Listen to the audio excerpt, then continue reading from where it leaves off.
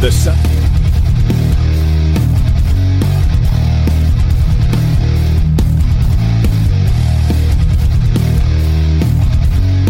Sons of Liberty is a politically neutral organization.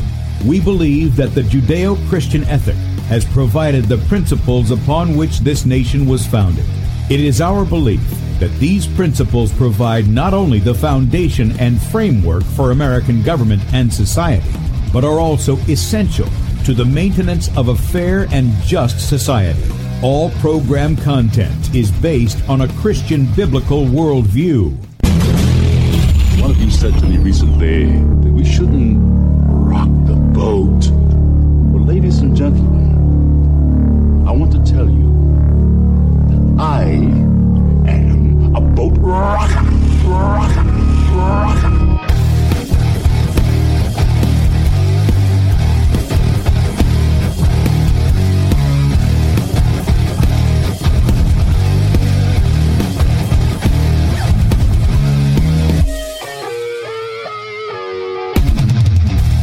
I will not wear the mask. I will not wear the mask. I will not wear the mask. I will not wear the mask. I will not wear a mask. I will not get the vaccine. I will not get the vaccine. And I will not get the vaccine. I will resist evil. I will resist evil. I will resist evil. I will submit to God. I will submit to God. I will submit to God. In the Lord I will praise His word. In God I have put my trust, and I will not be afraid. Hear my prayer, O Lord, and let my cry come to you. Do not hide your face from me in the day. For the Lord is the great God, and the great King above all. Rise up, O judge of the earth, render punishment to the proud. Lord, how long will the wicked triumph? Righteousness and justice are the foundation of His I hate the work of those who fall away. With my mouth I will make known your faithfulness to all generations. For I have said, mercy shall be built up forever. Your faithfulness you shall establish. On an instrument of 10 strings, on the lute and on the harp, with harmonious sound. For you, O Lord, have made me glad through your works. I will triumph in the works of your hands. Are on high forevermore. For behold, your enemies shall perish. All the workers of iniquity shall be scattered. I will defy tyrants. I will defy tyrants. I will defy tyrants. I will defy tyrants. I will defy tyrants. And with that, good morning, America. Welcome, Christians, conservatives, constitutionalists, liberals, libertarians, communists, Islamists, LGBTQ, RSTV, WXYZ people, all the boat rockers in the house, and anybody else I may have missed to the Sons of Liberty radio show here on Red State Talk Radio. And as you can tell, it's the middle of the day time. We are pre-recording the show. I'm doing it live, but we're pre-recording the show, and we've got some people in, some family members. So if you hear that in the background, please pardon that. But welcome to the Sons of Liberty radio show, here where we use the Bible and the Constitution, not to see who's on the right or the left, but who is on the straight and narrow. I'm your host, Tim Brown, coming to you live from the U.S.-occupied state of South Carolina, the editor at sonsoflibertymedia.com, and for our Muslim friends, I'm the infidel that Allah warned you about. I hold to the book, the Bible, as the authoritative word of God. Glad that you guys have joined us, and if you'd like to check us out online, please do so, sonsoflibertyradio.com, and also sonsoflibertymedia.com. In fact, if you're listening by way of Red State Talk Radio and... Gosh. Oh, they're cutting up in there. You want to watch the video portion of the radio show, head over to sonsoflibertymedia.com, and on the top of the page, there is 2 videos up there. And so if you want to watch that, there are 2 videos up there. The one on the left side is Bradley's show from the previous day. You can click on that and play that up until 3 o'clock this afternoon. After that, on the right side of the page is where we're streaming now. Click on the play button and then blow it up on whatever device you've got. And in the bottom right-hand corner, you're going to see a Rumble icon. And there, click on that. You can join us in the Rumble chat there. We are streaming live on Rumble at Sons of Liberty Radio Live. We're also on beforeitsnews.com, top of the page. And then also DLive.tv at the Sons of Liberty. Right up under where we're streaming live is where you can sign up for our email newsletter. You get one of those in the evening, so be sure and do that. That's all the articles we have for the day for sonsoflibertymedia.com. If you want our ministry email, go to sonsoflibertyradio.com, and you can sign up for that on the front page there. Also, If you agree with our message and you would like to keep us out there on the internet, the radio, and in the 50 states live in person, then there's a donate button at the top of the page. Click on that, make a one-time donation, or you can partner with us monthly as a son or daughter of Liberty. And we appreciate all of you guys who do that and keep us out there.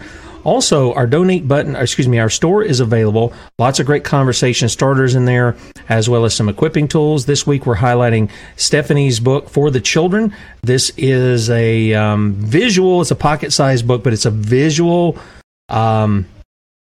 message about the murder of the unborn. You know, a lot of people stuff their ears and they don't want to hear about it. They don't want to know it. So sometimes when they don't hear it, you got to tell it to the eyes. That's exactly what this book does. It's normally a donation of $10. But this week only through Saturday at midnight, you can get it for 20% off and use the promo code LIFE. LIFE will get you 20% off. That's good through Saturday at midnight. Now, we got a guest coming on today, and this is following right after our friend Ron Gibson on Friday and then Monday with land patents. And we're going to be talking about that. But I got one video that I just want to show you guys before we get to our guest. And that is, it's a short video. It's a couple, this is a Mockingbird media outlet now that's put out the things that we've told you before. Even the COVID tests, those PCR tests, right? I've told you they have sodium azide in it, or azide, however you pronounce that. It is a known carcinogen in the tests that are fraudulent anyway, all right? Now the Mockingbird media has come out and they're telling you this. Take a listen. 50 million. Whoops. People who are receiving those free government-issued at-home COVID tests. The extraction tube in many of the kits includes a chemical that can be harmful or even deadly. It's colorless, tasteless, odorless. It's a powder that's found in things like airbags and pest control solutions. Maya Belay from our Cleveland station checks in with Poison Control for a look at the potential dangers. Ohio Poison Control Centers are sounding the alarm surrounding a liquid substance called sodium azide, found in some at-home COVID testing kits that could be toxic to children as well as adults if used incorrectly. Our toxicology community has been both surprised that this was the ingredient in some of the kits and also concerned. We have seen exposures in all age groups. The Drug and Poison Information Center at Cincinnati Children's Hospital reports an increase in calls to their hotline related to accidental exposure to the substance. So far, nearly 40 exposures were reported there, and the problem is nationwide. We are one of 55 poison control centers, and nationwide, other poison centers have been reporting a similar finding, and there have been more than a couple of hundred exposures nationwide to sodium azide in test kits. Doctors advise parents to keep the kids out of reach of children, and when testing children for COVID at home, to make sure they are supervised in order to avoid any adverse side effects from exposure. Sodium azide can be toxic to humans, to animals, and things that it can cause that we would want to look out for would be like low blood pressure, weakness, fatigue, people passing out. If an accident occurs, call the nearest Poison Control Center. The dose makes the poison, and the dose of sodium azide in these kits is very small, and the exposures that we have seen has been a small amount of that.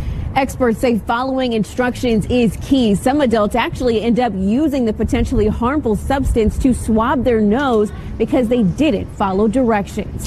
I mean, you can't make this up.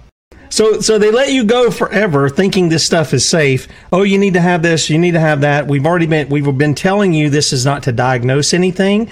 The creator of this, Carrie Mullis, who died just a couple of months before all this COVID rollout nonsense, said so. And now they're going to tell you, oh, you need to be careful. But don't worry, it's just a small amount. It's just a small amount of poison, a small amount of toxins. Don't worry about it. It's not a big deal. We just kind of want to let you know that we know, and now you know, 2.5 years later. So at least they're coming out, but this ought to tell you how much they're liars and that you shouldn't trust them. And I'm sure we're going to hear some of that, maybe even in our discussion today.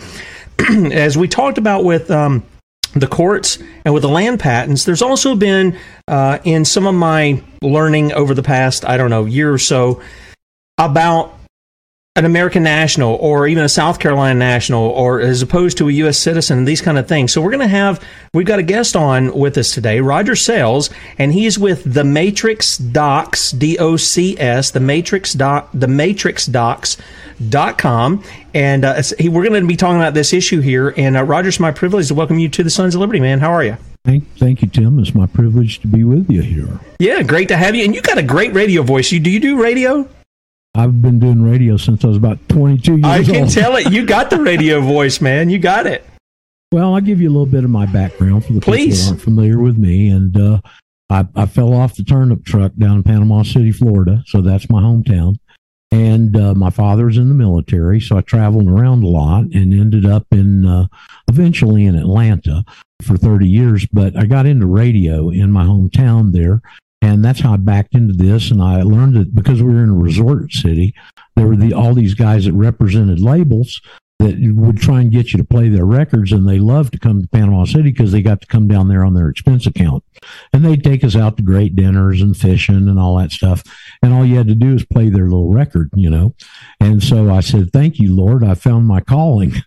And so I ended up in Atlanta working for major labels for 10 years actively in the business and covered your state, as a matter of fact. That's why when you and I initially talked, I asked you about Spartanburg because I used to call on the radio station up there, WORD.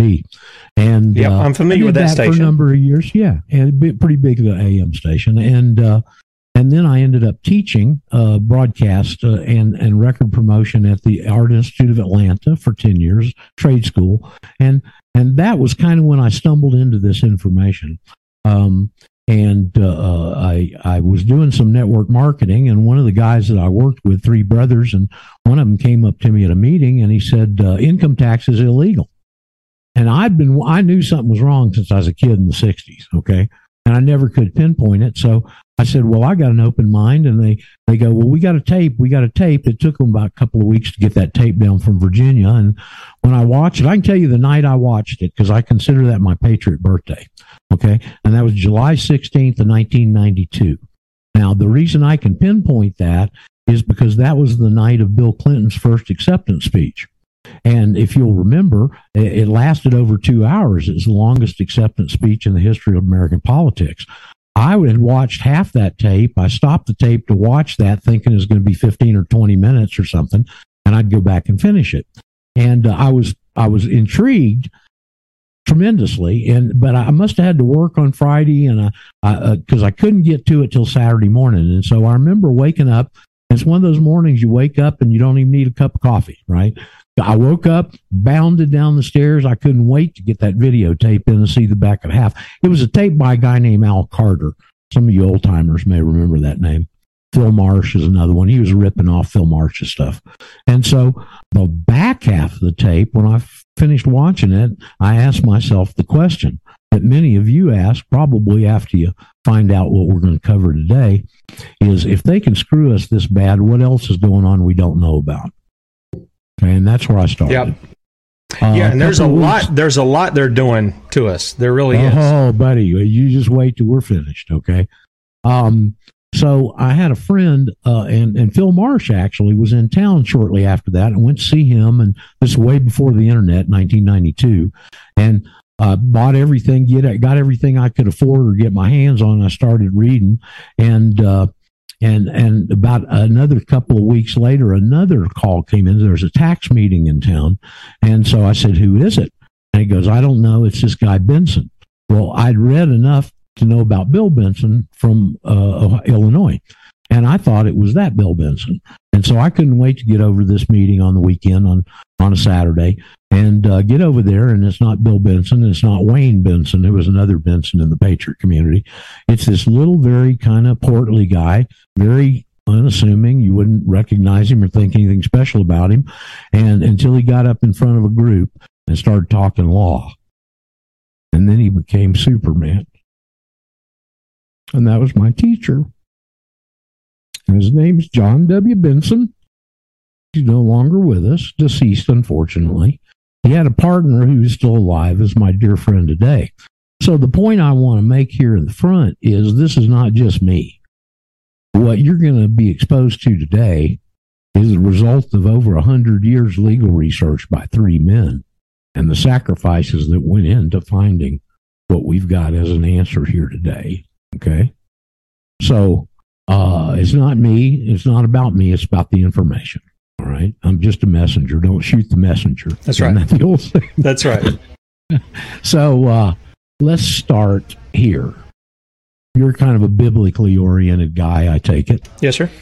So why don't we start there? All right. James 1:8. Okay. Are you familiar with that verse? Yes, sir. It says, a double-minded man is uncertain in all of his ways.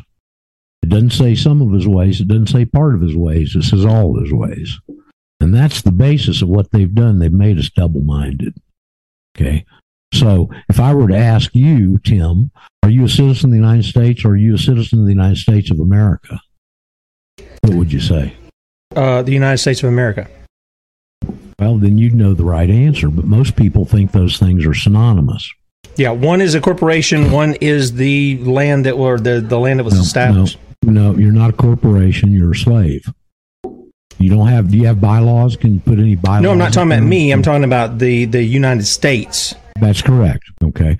But it's common in our circles for people to not understand the legal meaning of the word person and think that, and I've asked, this is my litmus test question for patriots, because I'm not going to discuss a bunch of stuff with you if you don't know what you're talking about, because I got to go back and re-educate you. Okay. And that's my litmus test question for patriots. What's the legal concept behind the meaning of the word person? And I've never had anybody in the United States answer correctly, and they always answered with the same incorrect answer, and that's a person is a corporation. So they're equating you as a corporation because it says person in these laws that they're applying to you. And that's not true. Because a person can be a corporation. It can be. It can also be a partnership, a trust, an individual, or all these other things. And those are called entities. Okay? So a person legally is an entity to whom the law ascribes rights and duties. So if you're the person of the 14th Amendment, you're ascribed from birth civil rights under the 14th Amendment, and you owe the correlative duties such as income tax, adherence to agency regulations, etc. But that doesn't mean that you're not another person, because you can be an individual and not have those responsibilities. That's right. Okay? So these are the fine points, and here's what our community doesn't understand is how they're doing this. So let's go into that a little bit first, all right? They're working on two levels. They're working on a colloquial level and a conceptual level. So let me illustrate what I'm talking about here for you. I just did it kind of with person, but let's do it with another thing called property. Okay? So Tim, you got a car outside, it's paid for. Is that your property? Well, in my mind it is, but the powers that be have come along and said no, and they're wanting to try to put me under their codes and statutes instead of under the law. Well, you volunteered for it. Yep, that's true. You told them they could do it. That's true. Okay. So here's the point I'm making. Colloquially, if Tim says yes, that's my car, everybody knows what we're talking about, and that's correct. Legally, it's not. Because property is a right of ownership in and to a thing, and the car is a thing. So property is a right, not an object. Does that make sense? Yep, makes sense. Okay, so they're working on the conceptual level that we don't know what they're saying with these words that we're using in a colloquial level. Okay, now I'm going to take you back to James 1:8. James 1:8 says a double-minded man is uncertain in all of his ways. So what they're doing is they're making you double-minded. Okay. Now the way they're doing that, and there's a remedy here. It's the reason I'm going into it for you. Okay, because this is the way you get your sanity back and get back into reality. So what is double-mindedness? Well, that is identified under a word called equivocation. You can go look it up, and I'd advise you go look it up in an old Webster's dictionary from the 1800s, because it tells you the definition. And then when I looked at it years ago, there's a footnote under there, and it says, this trick is often used by non-Christians to fool Christians. How about that? This isn't anything new, okay? Except in their particular way of equivocation. They put the meaning exactly 180 degrees opposite. That's why everything is opposite. Everything in their whole scheme is based on this principle of assigning opposite definitions to words. Now, what they're doing is they're planting that opposite definition into your subconscious. Okay, 90% of your day is controlled by your subconscious, 10% is controlled by your consciousness. And they're planting this opposite definition in your subconscious, and that's what's making you double-minded. Okay, so if you want to alleviate that, you got to go over every one of these words and go back into your subconscious and assign the right definition. And every time you do that, you get a little slice of reality back. Here's another one, money. How often do all of us use the word money? Oh, every day. Okay, well, it's not money, it's debt. How can debt be money? That's right. Money's something positive, debt's something negative. See, there's the equivocation. But they've got you convinced, because you're using it according to your subconscious programming, that it's money, so everybody thinks it's money. And subconsciously, it's not. Gold and silver, Bitcoin, etc., something real is money that has intrinsic value. Okay, so this is the trick they're using. All right. So if I was to ask you, Tim, a resident, is that where you live, or what laws you're under? Or better yet, what definition are you imputing into the word resident? They want you to determine where you're living. No. They want you to tell them what system of law you're under. Aha. Okay. The term resident. So when they say, when they ask you a question like, when you're a resident of South Carolina, or were you a resident in another state, they're saying, were you under that particular set of codes and standards that they set up, right? Well, not really. Okay. Because it doesn't apply to the states. Now you're dealing with federal citizenship. All right. Okay. So let's go over where a resident comes from. Get some of this out of the way here. The way they're using the word, if you go into Webster's Dictionary, Tim, you don't have to go to a law library for this. Go to Webster's Collegiate Dictionary and look under the word resident. And you're going to find several different definitions. And the first one says, the act or fact of living or dwelling in a place for some time. Pretty simple. That's the geographical definition. The second one is exactly the same. And it says the act or fact of living or dwelling in a place for some time for the receipt of a benefit or the discharge of a duty. That's legal. So you think they're asking you, where do I live? They're asking you, where do you receive your rights and owe your duties? That's which system of law are you under. Aha. Okay? Gotcha. Now, this goes back to ambassadorial law. That's where they're pulling this from. And the original usage of the word was when countries trade ambassadors, and they do it with a treaty. Okay? And so when the new ambassador is in D.C., he is in residence, isn't he? Okay? So I'm in Ecuador. If the Ecuadorian ambassador gets caught at Dulles Airport with a kilo of cocaine in his diplomatic pouch, what do they do with him? I don't know about Ecuador. No, well, he's in D.C. Dulles Airport. He's in D.C. And he's a diplomat. I guess. Yeah. I'm assuming he's got immunity, does he not? Did they not give him immunity? Well, they don't have to give him immunity. It was in the treaty because he's in residence. Okay. Laws of Ecuador apply to him. Ah, I get you. Okay. So they're going to put him on a plane back to Ecuador and let Ecuador deal with him because he's a resident. Got it. Okay, it's confusing stuff, all right, and I understand that. Yeah, and you just got to sort it out. But it's good that you're making differentiation. I think this is part of where when we try to introduce some of these things, and by the way, I tell people I don't know everything. This is why I have some guests on like yourself, because I'm looking to learn something too. But I have learned a lot over the past year or so. So part of that is unlearning what we've been taught, and then replacing it with how shall I say this, right doctrine or right understanding about what we're really in. Well, look, can I quote Mark Twain for you? I'm going to paraphrase it a little. It ain't what I know that's killing me. It's what I know that ain't so. Yeah. Okay? Yep. And that puts it in a nutshell right there. There's a lot of misinformation, disinformation in our community. And I understand, I'm not pointing fingers. I understand that people have been perplexed because this is a very complex scheme they've taught up here that I'm going to show you how they do it. Okay. And so here's what happens. I'm reading the Constitution and I see in there that we have admiralty law. And so I don't understand what they're doing to me. And it's in the Constitution, there's admiralty law, so automatically we're under admiralty law. And they tell somebody, and because somebody that they knew more than they do told them, then from there on out, it's gospel. And it's wrong. The only remedy in admiralty law is prize. That means I kick your butt and take your stuff. They don't do that. They have a specific process they follow. They're called self-help remedies. Now, Tim, you may not know what self-help remedies are, but if I tell you what they are, you'll know exactly. Lien, levy, garnishment, and seizure. Those don't come from admiralty law. They come from the Babylonian merchant code, called for thousands of years the law merchant, and now identified as the Uniform Commercial Code. That's where they come from. Okay. That's what they're using. They're pirates. So the remedy tells you what system of law you're in.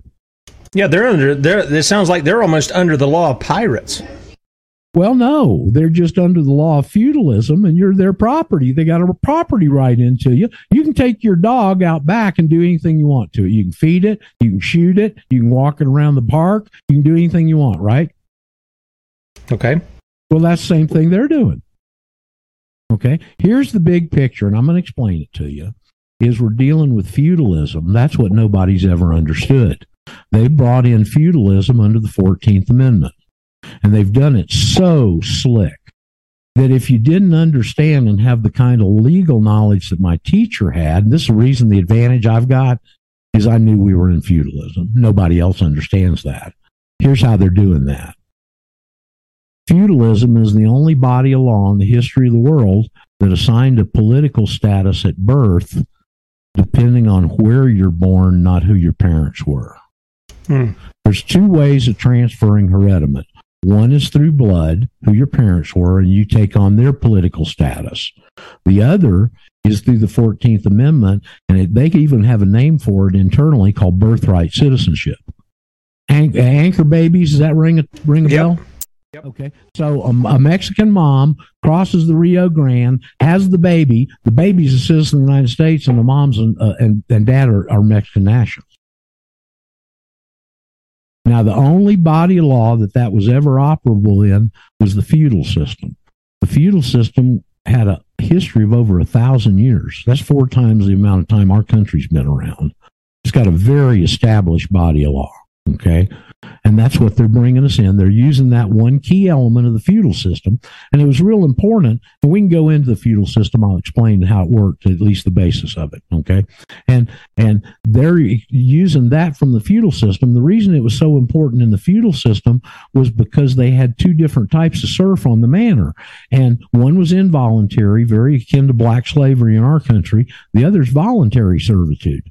And you volunteered into the condition, and you volunteered into a contract with the lord of the manor, and he attained a property right on you.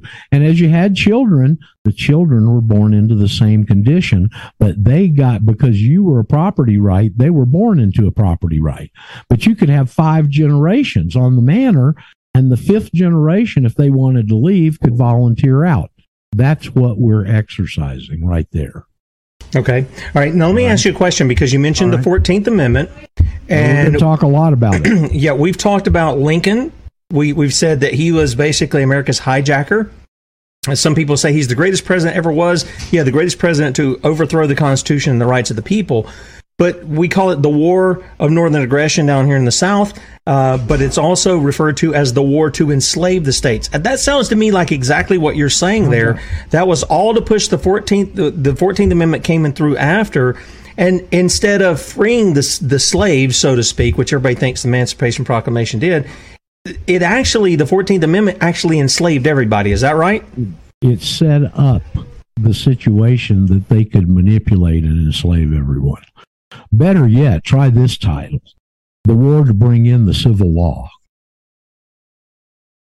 Okay. All right. Yeah, we're going to talk a lot about that. Okay. So anyway, I'm just trying to get some basis here so we can continue forward and have some of these things taken care of. All right. I was going to, now, Tim, you said you didn't get a chance to listen to any of my stuff because you got company. Well, I forgot to send you that exhibit page. Okay. All right. We're fair. So we're even. Okay. And one of the things is really important. So I'm going to ask you, I'm going to give out the website address, and I'm going to ask your audience to go to it along with you. And I'm going to have you read this. This is from the State Department. And because if I told you, you might not believe it, and I want you to see it in front of your own eyes, okay? Because this is the most honest you're ever going to see these Babylonian bandits. Okay. All right. So you want to go to travel.state.gov. .gov. All right. That's the State Department website. And up in the search field, I want you to put Certificate of Non-Citizen Nationality. Certificate of Non-Citizen Nationality. Now, a number of choices are going to pop up. Just hit the first one. Non-citizen nationality. Certificate of non-citizen nationality. All right, let's see what we got. All right. Just pick the first one. Okay. Now, I'm going to tell you what this is while you're looking at it. Okay. This is a State Department policy document, and it's basically saying that these American Samoans, there's two classes, American Samoans and Swains Island, little bitty island. If you look real close, you might can see Gilligan on there, okay? And so these non-citizen nationals have been asking us for this certificate of non-citizen nationality, and we used to issue them, but you know, Tim, how budget conscious they are up there, and the cost of paper and the cost of ink has gotten so absorbent that they really suggest you just go apply for a passport. That's basically what it's saying there, okay? But to set up the lie of non-citizen Samoans, and we'll get into that in a second, they have to tell the truth. And this is one of the rare instances you're going to see these bandits being totally truthful. Now, I want you to go to the third paragraph, and I'd like for you to read to your audience the first 10 words. As defined by the INA, that's 5, all U.S. citizens are U.S. nationals. Okay, that's good. The INA is the Immigration and Naturalization Act. So let me repeat it. According to the Immigration and Naturalization Act, all U.S. citizens are U.S. nationals. Isn't that what it says? That's what it says. Okay, I'm going to ask you some questions, Tim. Did you know you had a dual political status? I did not know that. Have you ever been asked if you're a U.S. national? I have not. Have you ever been asked if you're a citizen of the United States or a U.S. national? Yes. Oh, you have. Okay, well, that's unusual. Well, it happens on anytime you get the ATF form 4473. Right. It asks U.S. citizen, or if you're a U.S. national, you can check the same box. Right. Okay, well, there's two categories of nationals. This is part of their scheme, and I'll explain that to you. But if you answered all those questions no, if you haven't been asked if you were a national, why not when they're in their own policy statement are equal? Would you say that's a lack of full disclosure? Sure.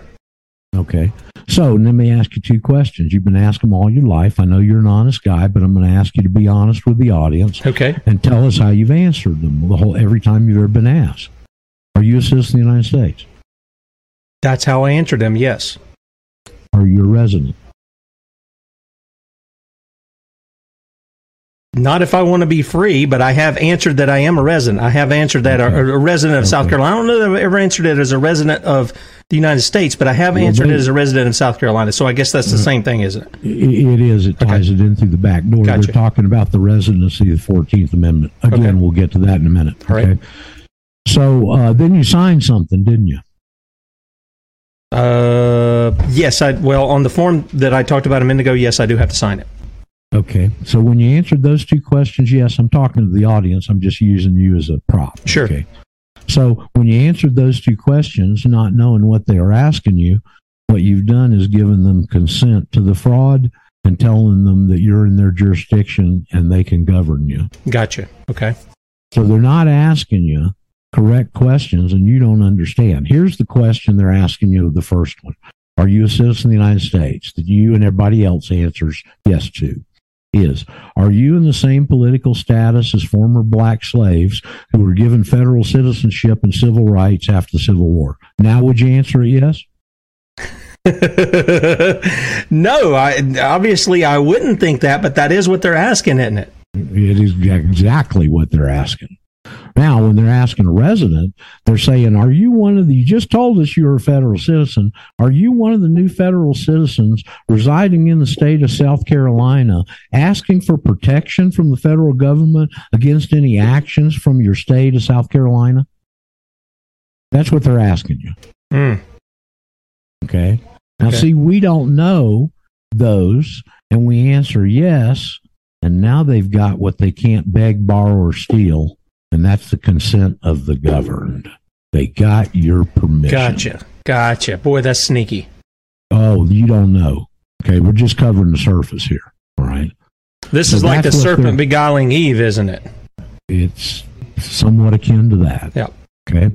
And so that's the setup. Now, before the show's over, especially, Tim, because you're a Southern boy, okay, I'm going to show you, and I believe I can prove to you, that the Civil War was fought to get the 13th, the 14th Amendment in the Constitution so they could control the world with it 100 years later, which is what they're doing. I believe it. Okay. So this plan goes back a long way. All right. There's a lot of water under the bridge twixt then and now. But because it's the feudal system, we can volunteer out at any time and they can't say anything because it's their system. All right, let's go back and preface it a little bit. Go back to a body of law called Vattel's Law of Nations. Have you ever heard of that? Yes, I have. Okay, Vattel's Law of Nations, for the audience that hadn't, was written in the 1700s by a guy named Vattel. Every country in the world signed on to it, okay? And in Vattel's Law of Nations, it makes this statement: every man has the right of personal, political self-determination. What does that mean? That means you get to decide which set of laws you want to live under. Today, you can go take your slave passport and go, you got a real specific process. I got a great story about this, but we don't have time today. So you take and get another slave passport from another country, then you do this procedure with the embassy, now pay thousands of dollars, and you have to have another country's passport to trade it, and then they'll say you've expatriated. That's what you're doing. But we don't expatriate because there's two statuses in our country, just like they told you in that official policy statement from the State Department. Okay. And so what we're doing is not expatriating, we're repatriating to the original state citizenship status that they couldn't do away with, okay, that they've hidden from us by changing the label to national. So let me ask a question about that. And please give your example, because we can go over if we need to go over a little bit today. But so when you're saying the state national issue, so you're saying not to go to, are you saying to go to a U.S. nationalist, or are you saying to go to, say, for me, a South Carolina nationalist? Well, they're the same thing. They're the same thing? But my contention is they've gone to, when you start learning this, you're going to be amazed at what the trouble they've gone to set this up to get yes answers to those two questions. Okay. So they have specific words that they've assigned a specific definition to that are the keys to the matrix. Why do you want to use American national, South Carolina national, whatever national, instead of their stated term, U.S. national or national? Because in using that term, now you got the key to the matrix. Using some other term may be accurate, but it's not their term in their documents. Okay. You with me? Yep, I got you. Okay, so that's why I stress. Yeah, let me use their terms. Now that we know what the scam is and the scheme, and we know the definitions that's imputed into these key words, using them is the way for us to get out, because they can't go in and change the definition now. Yeah, so this is kind of like what we've been talking about before when we talk about when we go into court and stuff like that. We can use terms that we think we know what the definition is, but their definition is something else, and then we get in a lot of trouble. So it's kind of the same thing. We got to use the proper term that they've defined so that they understand exactly what we're saying to them, right? You're talking apples and apples then, okay. And then they can't deny. All they can do is stand mute, which is what they do, because they've been caught with their hands and that long nose of theirs in the cookie jar, and they've been caught cold. and they don't know what to do about it. I promise you, they're scared to death of this. Okay. I've been helping people do this for 11 and a half years. Now, my understanding has increased dramatically over that period of time. But over 11 and a half years, this is what I would tell you. I have no idea how many people have filed this paperwork or what they filed. They don't get a hold of me. They just do it. Most of them. Okay. But I do know this. If anybody had a problem in any area of their life because they'd filed this paperwork, would you agree with me, Tim, that they'd find a way to get a hold of me? You would think so. Nobody has ever given me a phone call in 11 and a half years of any problem in any area of their life because they did this. Amen. That's a pretty good, unblemished, long-term track record. I'd say so. Yes, sir. Okay. So if you got problems with this information, your problem isn't with me. Your problem's with the Secretary of State and the Attorney General on why they're not prosecuting this frivolous, illegal activity. Because they're a part of it. Of course. And if you're doing something wrong, they ding you. And the fact that they stand mute and never even do anything, they got one little thing they do, shows you that this is correct. And then you go back to Vattel and you go, well, hold it. Yeah. What I am is my choice, not theirs. If they tell me what I am, it's open tyranny. So that's why they've gone to all this trouble to ask you those two questions you don't understand, so you can agree with it and give them their consent. Yeah, this is interesting because I brought up Vattel, Law of Nations, when I was dealing with the whole birth certificate and natural born citizen, stuff like that. And as far as I know, he was the only guy who actually defined a natural born citizen. And I know the guys who were putting together the Constitution, they had 3 copies in their possession because Ben Franklin said they did. So they were aware of what the guy's talking about. So what is the real difference here between the citizen and the national? The citizen is the one under this weird construct of laws or alleged laws that are not what we talked about when we talk about the U.S. Constitution. Is that right? Well, you don't. The 14th Amendment is part of the Constitution, right? Yep. Well, you're under that. You're not under the rest of the Constitution. You don't have access to it. Okay. You get civil rights from the federal government. You don't get God-given rights to state citizens. And that's what you're doing when you file this paperwork, is you're moving back over under that. In other words, what they hate worse than anything, Tim, is the common law, because they can't beat it. Okay? They can do their process. There's only 2 body of laws in the world, law of the land and the law of the city. All of the other law, Islam, you mentioned Islam, the Roman Civil Code, Jewish law, all those fall under the law of the city, and they're all derived from the Babylonian Merchant Code. It's all based on contract. The law of nature, nature's God, is concerned with the process and let the outcome be what it will. But we concentrate on the process of achieving the correct results. The laws of the city concentrate on the result and adjust the process to achieve the result. So the ends justify the means kind of deal. Very Machiavelli. Okay. Yeah. Okay. So anyway, let's go back and try and these interviews and things that I give vary, because they vary on who I'm talking to and how we approach it. Okay. So let's go back here and simplify this for people. For the first 90 years of our country, there was only one status. It was a state citizen. Part of the loophole in the Constitution that they drove this 18-wheeler through was that there was no federal citizenship. There was only one. And that was a state citizen under the Constitution. You received your laws from our Creator. That's what it says in the Declaration, right? Yep.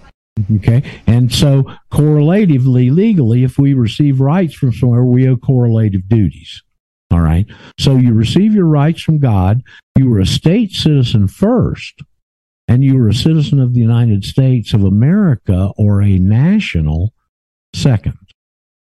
What they did with the 14th Amendment is set up a secondary political status for D.C. and the federal zone, and they act as God, and they give the new federal citizen civil rights. So you get your federal government, you're a citizen of the United States first instead of a state citizen in the other system. And secondly, you're a citizen of a state, but only if you reside. So the other one was God, state, country. This one is country, it's federal government, country, state. You see, they flipped them. Yep. Okay. And so that went along for a lot of time, number of decades in our country. It wasn't undone until 1954 with Brown versus Board of Education. But for a long time, there was two statuses, and those were called the Jim Crow laws.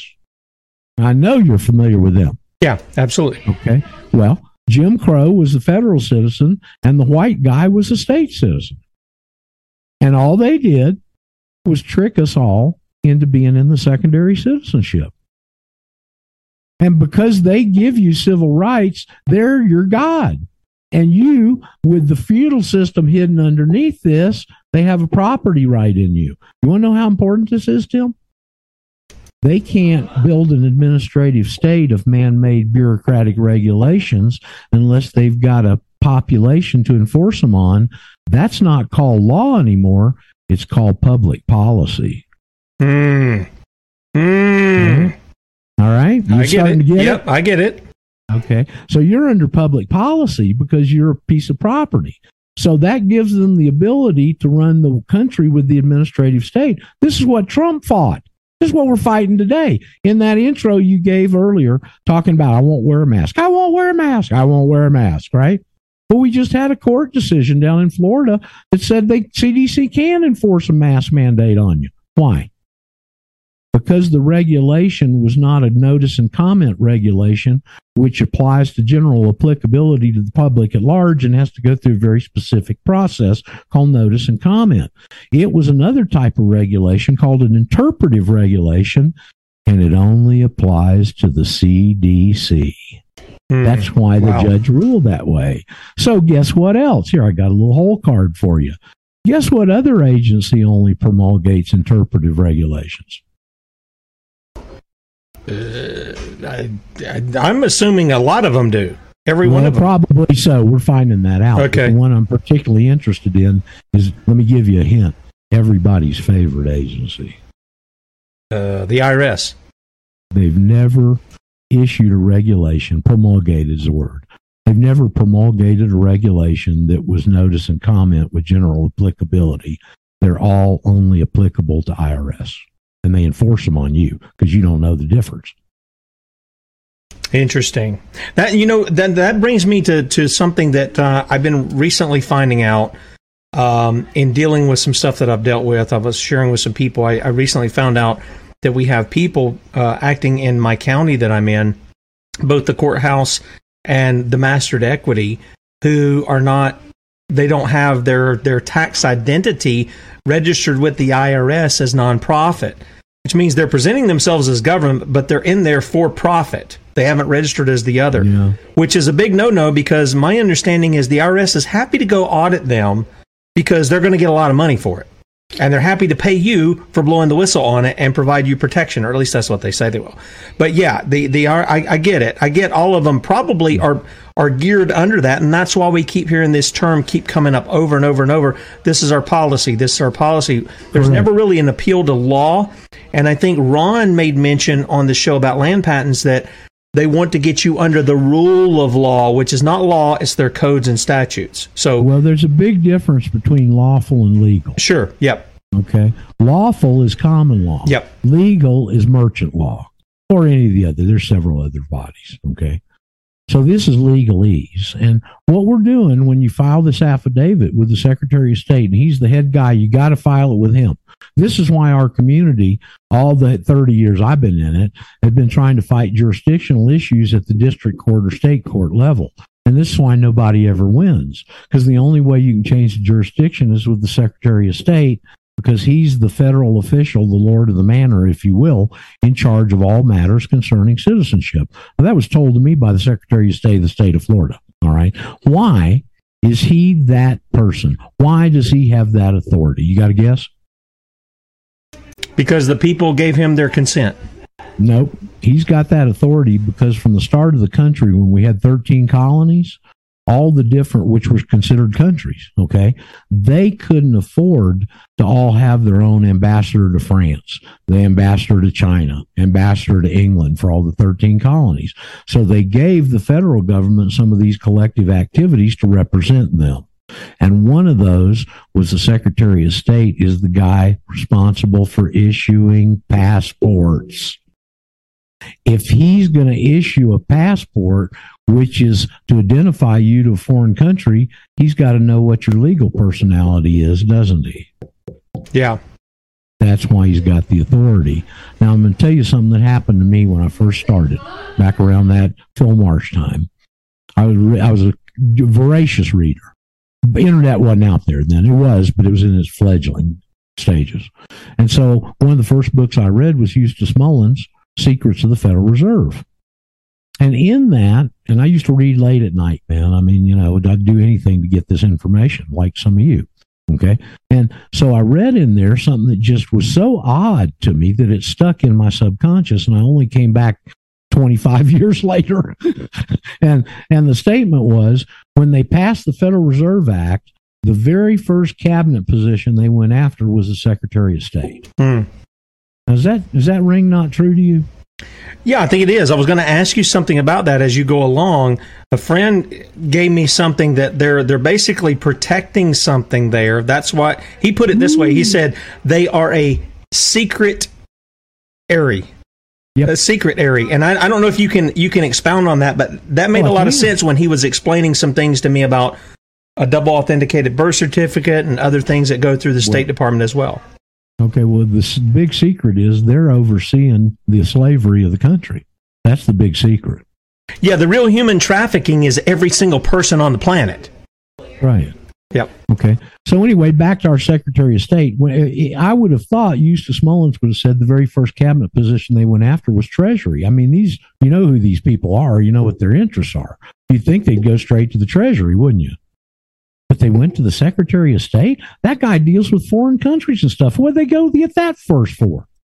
Because he controls all matters concerning citizenship. And in 1913, they knew very well the trigger they were going to pull 20 years later with the bankruptcy, and that they were going to throw everybody into this condition, which is what they did. Okay. Okay. And because I found the answer to this in the passport application in 2007. Okay. Now, I knew all this stuff before, but the confusion, as I look back and analyze it, I can identify it a little bit better. And it's what I told you early on, right before we got started, I think, is the trouble in our community is these people are using concepts, and they take the concept and they relabel it. And our people are not understanding the concept, and they're chasing whatever label is attached. That's why we've never made any progress, so to speak. Okay? So that's why I teach concepts. Learn the concepts. What do you know about feudal law? What do you know about feudalism? What do you know about Babylonian merchant code, how it operates? These are big concepts. And when you learn those, now you can go dig into the minutia because you understand what they're doing, and you understand the fact that they're changing labels. And let me give you an example, okay? If I was to say, Tim, you're a non-resident alien as it applies to the tax code, what would you say? Gosh, that would just kind of mess with my head. A non-resident alien. And that's exactly what they want to do. They've been doing, okay? So let's approach this a different way. I want to get your agreement on a couple of statements here, if I could. There's only two political statuses. You're either free or you're a slave. Would you agree with that? Yes. Okay. And freedom is God's plan and slavery is Satan's plan. Would you agree with that? Yes, sir. Okay. So if I was to go back, and now I lost my train of thought. If I was to go back. Two political statuses. Okay, two political statuses. So if I was going to come back to you and say that, and I'd say, well, okay, Tim, which are you, free or are you a slave? I'm free. Okay, well, tell me the things you can do without permission, a license, or a permit if you're so free. I can speak. I can practice Well, no, you can't speak. Alex Jones couldn't speak in that trial. He didn't exert who he was, though. Well, because this was he had attorneys and stuff to do that for him. He paid him a lot of money. Oh, I agree, but this was something we went over on Friday. That we're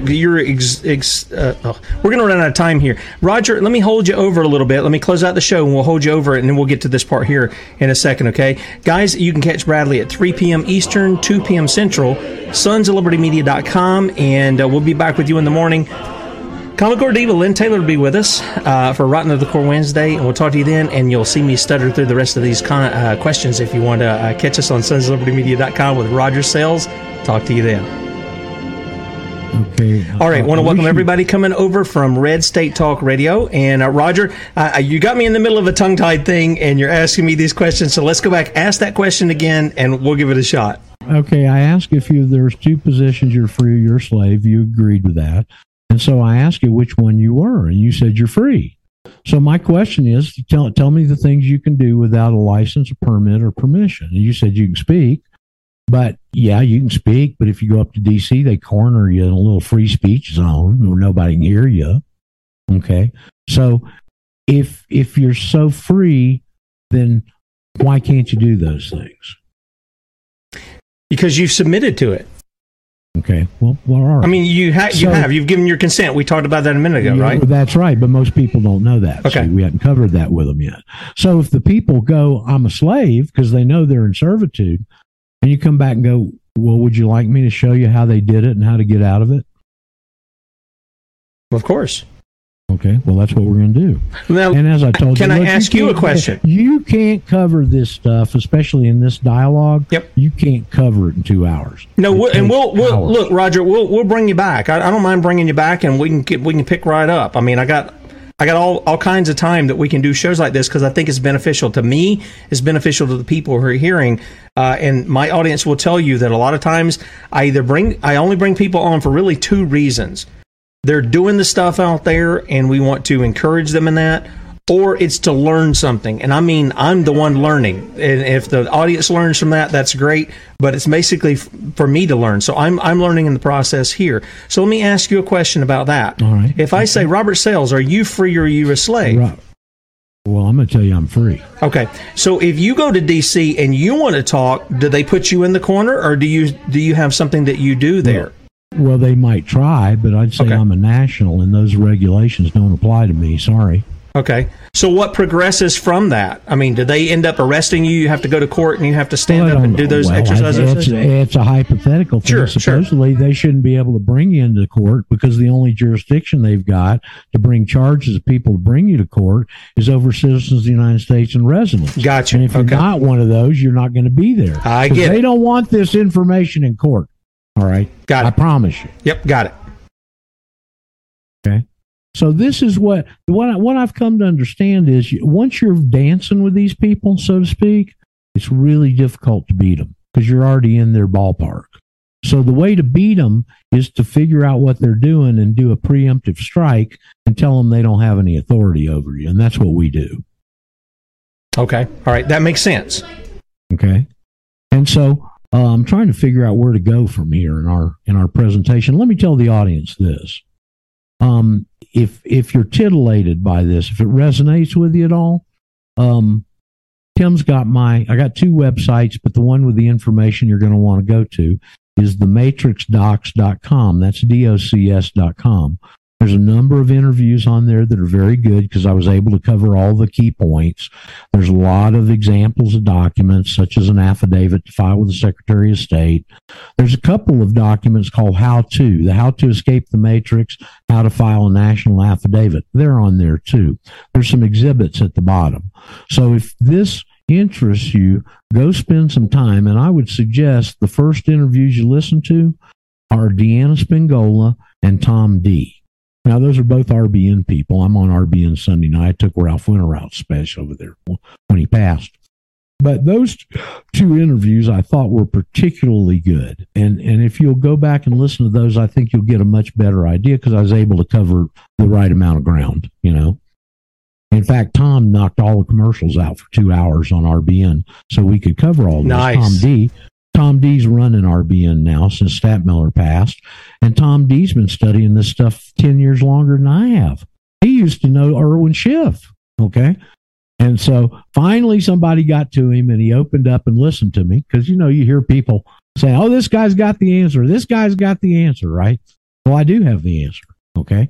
And once we got Tom down where he could sit and listen to it, and he goes, I've been looking for this for 40 years. So that's what you're going to get in that interview. Let's go back. Let's go back to the 13th. The 13th Amendment is the one that's always left out. The 13th Amendment is almost more critical than the 14th Amendment. But let's look at those two together. And here I'm going to show you, Tim, I think I can prove to you that the Civil War was fought to get these amendments into the Constitution. First of all, they had to get rid of the old 13th Amendment, which outlawed titles of nobility in Congress, because the guy that introduced the 14th Amendment was a railroad lawyer from Ohio. It was called the Civil Rights Act of 1866. Okay. And so the 13th Amendment was passed in June of that year, and they let all the Southern legislators back in to vote on it. Did you know that? I did, yeah. Okay. 6 months later, when they passed the 14th Amendment, they wouldn't let them in. So it really wasn't legally passed, was it? Right. Okay. So something is in that 14th Amendment that is different from that 13th Amendment, isn't it? Obviously. Yeah, sure. Okay. All right, so let's go over the 13th Amendment. I'm going to do it from memory here, so paraphrase it. I can read it for you if you'd like. Please. Amendment 13, Section 1 is neither slavery nor involuntary servitude, except as a punishment for crime whereof the party shall have been duly convicted, shall exist within the United States or any place subject to their jurisdiction. And Section 2 says, Congress shall have power... There's a word in there. Subject to their jurisdiction. Their jurisdiction. Yep. Plural. Yep. United States is federal. It's singular. Yep. This is aimed at the states. Yeah. This is how they're going to get state citizens into federal jurisdiction, is the setup of the 13th Amendment. Now, tell me, look, I don't care about 13. I care about what you read. Okay. Now, what's missing in there? There's a concept called legal by omission, right? If it's not expressly outlaws, it's okay. Okay? Okay. So what don't you see in that 13th Amendment? When you got that white piece of paper with the words in black "fly" written on it, and people stick it in front of you and you can't see it? Yeah. That's what's going on here. Okay. All right. So what don't you see in the 13th Amendment? What don't I see? How about voluntary servitude? Yeah, because it says involuntary servitude here. That's correct. Now, granted, earlier in the Constitution, there's a clause that says you can't impair the ability to contract, and going into voluntary servitude is a contract. But that phrase is expressly not there. Okay. So now let's go to the 14th Amendment. I don't have to have you read this. We only deal with the first clause. Sure. All persons born or naturalized in the United States, comma, and subject to the jurisdiction thereof, comma, are citizens of the United States and the state wherein they reside. Isn't that what it says? That's what it says. Okay, so what do we got dealing with here? First of all, yeah, you just had them pull all the people in who were citizens of their state or they're nationals of their state. You got them pulling them up under the United States. Well, that's not right, because it's only the word person is a legal term, not a general term. Let's put that in there. All legal persons born or naturalized in the United States. Notice it doesn't say the United States of America. This is federal citizenship. Comma, are citizens of the United States and comma, and subject to the jurisdiction thereof. Now, the 13th Amendment you just read said their jurisdictions, plural. The 14th Amendment says subject to the jurisdiction thereof, singular. And this is 1868. The federal government wasn't even incorporated till 1871, and it's sitting there saying subject to the jurisdiction thereof. Now, note, it doesn't say this. All persons born or naturalized in the United States are subject to the jurisdiction thereof, does it? It says and. And, yeah, it's assumed. Okay. Well, what you're dealing with here is a two-pronged legal test. Okay? And so I'm going to show you right now. They knew what they were doing 100 and some odd years ago before the Civil War started. Okay. So all persons born or naturalized in the United States. That's the first prong of the legal test. So you got to be a legal person, which means you receive your rights from the 14th Amendment and you owe correlative duties, your federal citizenship. And you got to be born or naturalized in the United States. And then the second prong is and subject to the jurisdiction thereof. So there's a second thing that's got to happen to make you subject to this federal citizenship. Isn't that right? Do you follow me? I'm following you. Okay. So what's the test and subject to the jurisdiction thereof? Well, the rest of the first clause says if you do, you're a citizen of the United States and the state wherein you reside. Well, those are the two questions they're asking 100 and something years later. Are you a citizen of the United States? Are you a resident? And you go, yeah. Well, Tim ought to know what he is. He just told us he's subject to the jurisdiction thereof, so I guess he's a federal serf. They knew what they were doing before the Civil War started. This is part of now you're giving me very detailed, but this is part of what I was suspecting of why the guys wanted to secede from the Union in the first place. This wasn't over slavery. I knew that, but there was a lot of other things that were going on. But right. I imagine some guys saw this coming, and that's why they wanted out. Well, here, they set the Civil War up through the taxation mechanism. The South was at a great burden because they had to pay. They were the business generator of the country with cotton and produce. And so what they did was they loaded them up on impost and excise taxes. That's why the false flag that started, it was a false flag that started the Civil War, was done in your state down there at Fort Sumter. Okay? Because that was a federal impost excise post. Okay? And so, yes, they used that as an excuse, the same way that they're using an excuse for sanctions with Russia today to try and start World War III in the Ukraine. They do the same thing over and over and over again. And the reason they do that is because it's always worked. And yet that becomes a liability because they become somewhat predictable because they do things over and over again. Okay. All right. So there's the gist of it right there. So what they've done, they had to go through a number of steps. I tell people, look, they set these major things up with two steps. They cock the gun and they pull the trigger because they can't do it all at once or it becomes too obvious. It's too big a change. Okay. So here they cock the gun, but this was such a big change that they had to do a number of things that betwixt and between. One thing is they had to get the Federal Reserve Act passed to get control of the money. And they have to set up everything backwards because they execute it frontwards.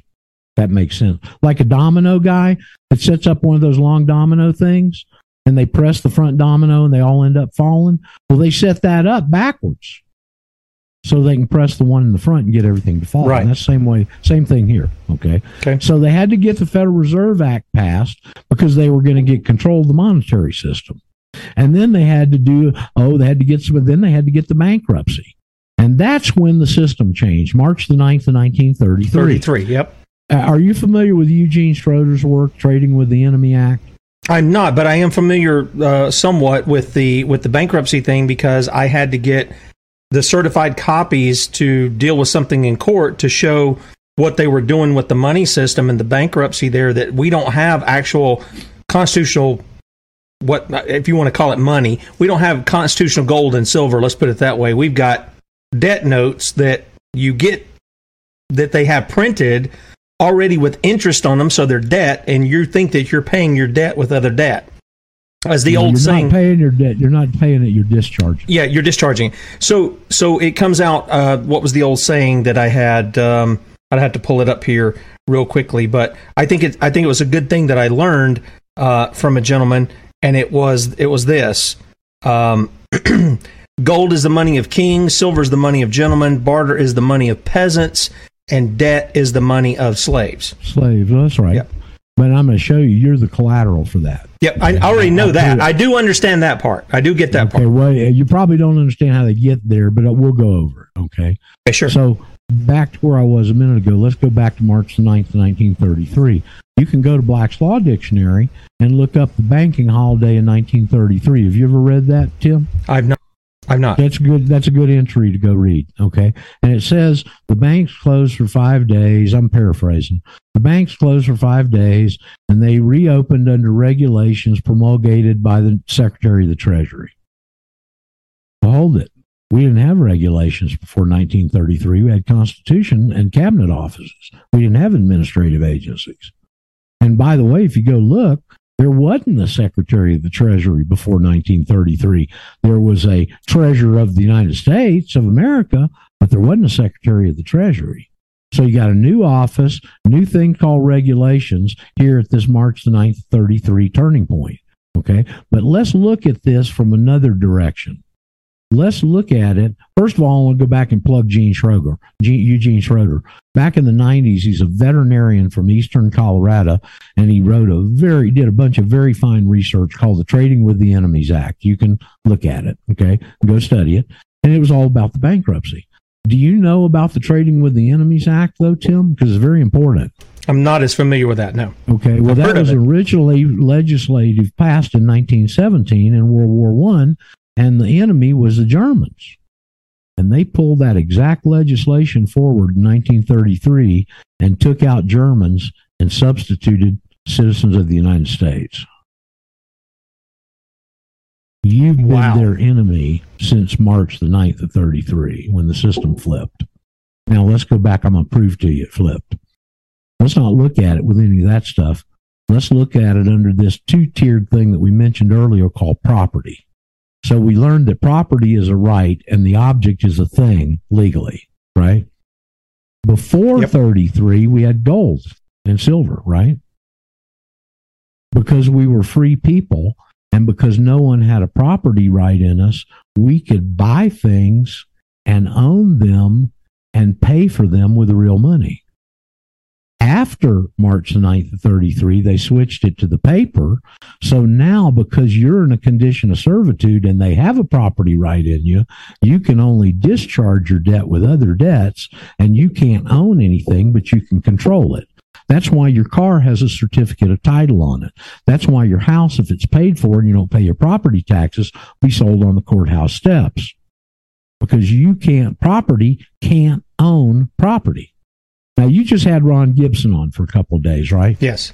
I had Ron Gibson on my show a couple of years ago, too. And I told him this.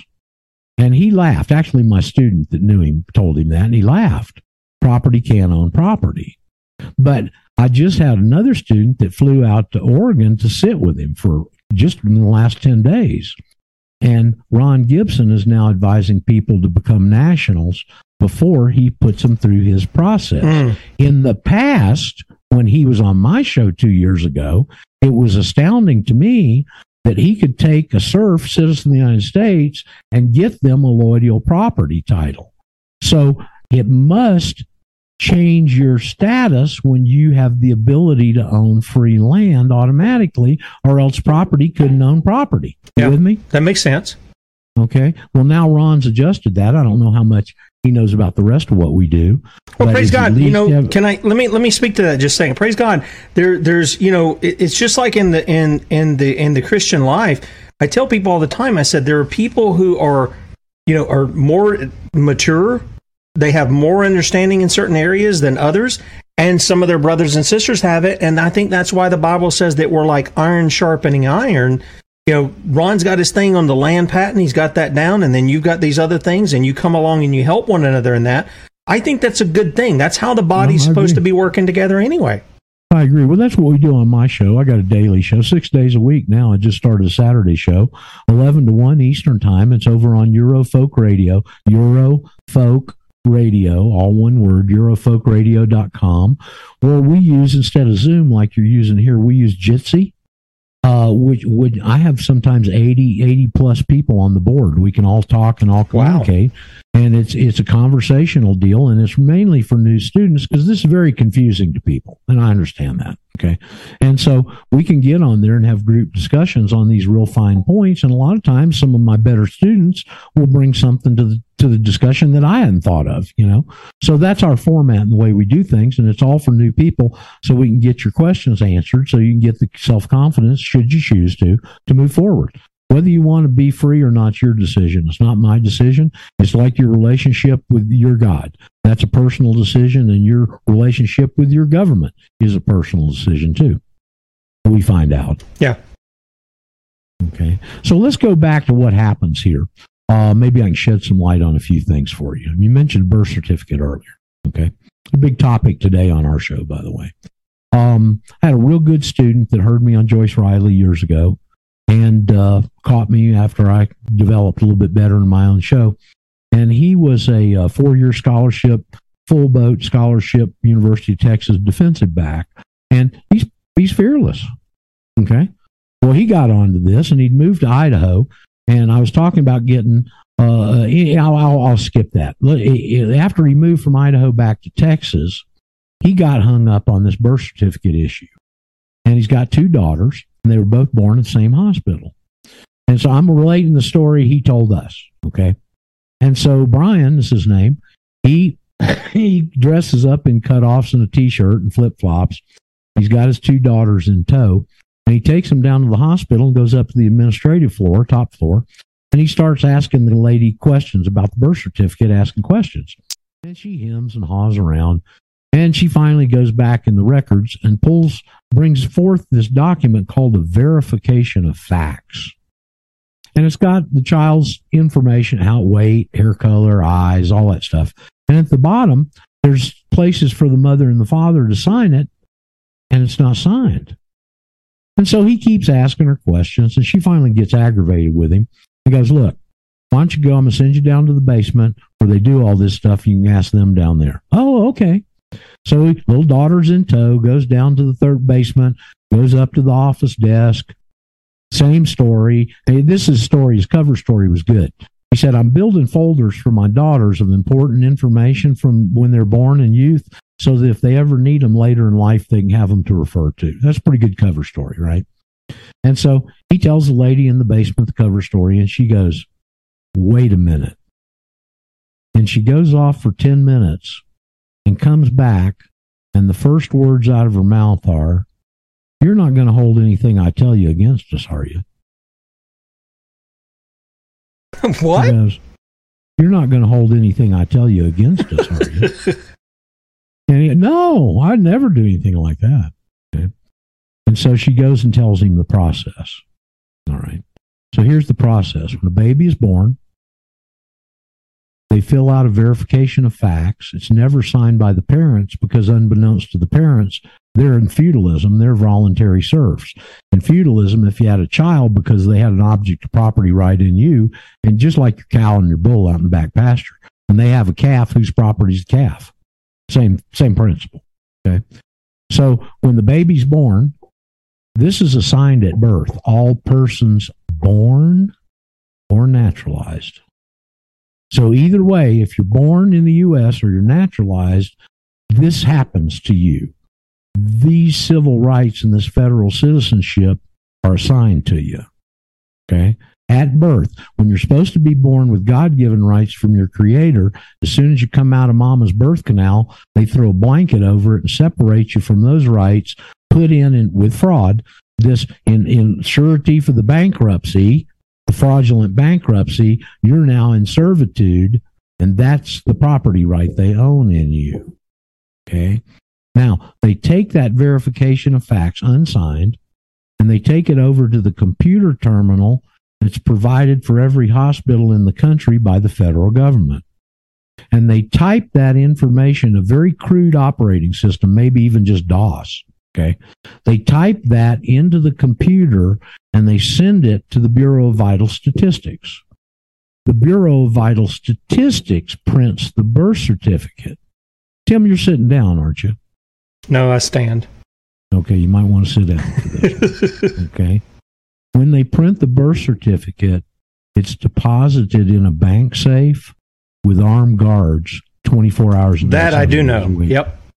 Okay. Why? Because it's worth a lot of money. It's a bond, as it were. No.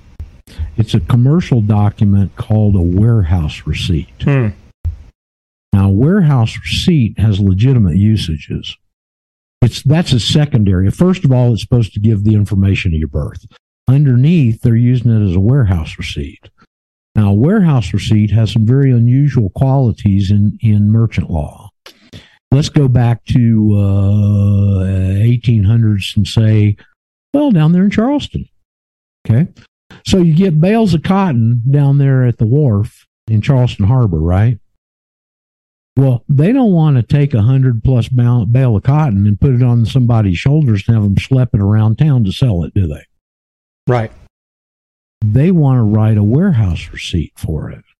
And the warehouse receipt now, as an old court case in the 1700s said, the warehouse receipt takes on the quality of the good, and the good now takes on a shadowy existence. In other words, the paper becomes the good. If it represented a bale of cotton, the paper's the bale of cotton. Even though the bale of cotton is over in a warehouse, the paper represents and becomes the cotton. Now, remember when John Corzine, MF Global, here about, back in 2008, kind of? John Corzine, the big Goldman Sachs guy, governor of New Jersey, senator, all that stuff. And he started a company called MF Global, and he commingled some of his receipts because he got caught in a downturn of Russian bonds and short on capital. And so even Gerald Celente had gold in there. He was screaming about it for a while. Okay. Well, I get up one morning and I open up the computer. I'm looking at news stories. And here's a story from some guys at the Merc. You know what the Merc is? The Chicago Mercantile Exchange. Right. For commodities. And here's these guys going, Corzine couldn't have stolen the gold. We've got the warehouse receipt. So now the warehouse receipt in the form of a birth certificate represents you. That's why they put it in a bank safe with armed guards. That's why they call it the straw man. Well, it's not a straw man. You're a serf. Okay. Yep. You're either free or you're slave. There's no straw man in there. Okay. More patriot stuff. You need to unlearn that stuff, okay. Tim. All right. Okay. So they take the warehouse receipt now and they go attach it to the bonds. It's not a bond. It's attached to the bond because it represents you and your future labor. The bonds are what runs the country. Income tax, not one nickel of your income tax goes to the day-to-day running of the country. It does go to the coupon payment of the bond holders. By the way, isn't bond the root word of bondage? It is. Okay. So there's the system, and that's the integral part of the IRS. It's to be able to get your future. They're collateralizing your future income because they've got a property right in you. And the IRS comes and extracts your property, your money, your currency, to go pay the bondholders their coupon payments. That's the system. Okay. I've never heard anybody figure it out before, really. You hear, how many people do you hear make this comment? They make money out of thin air.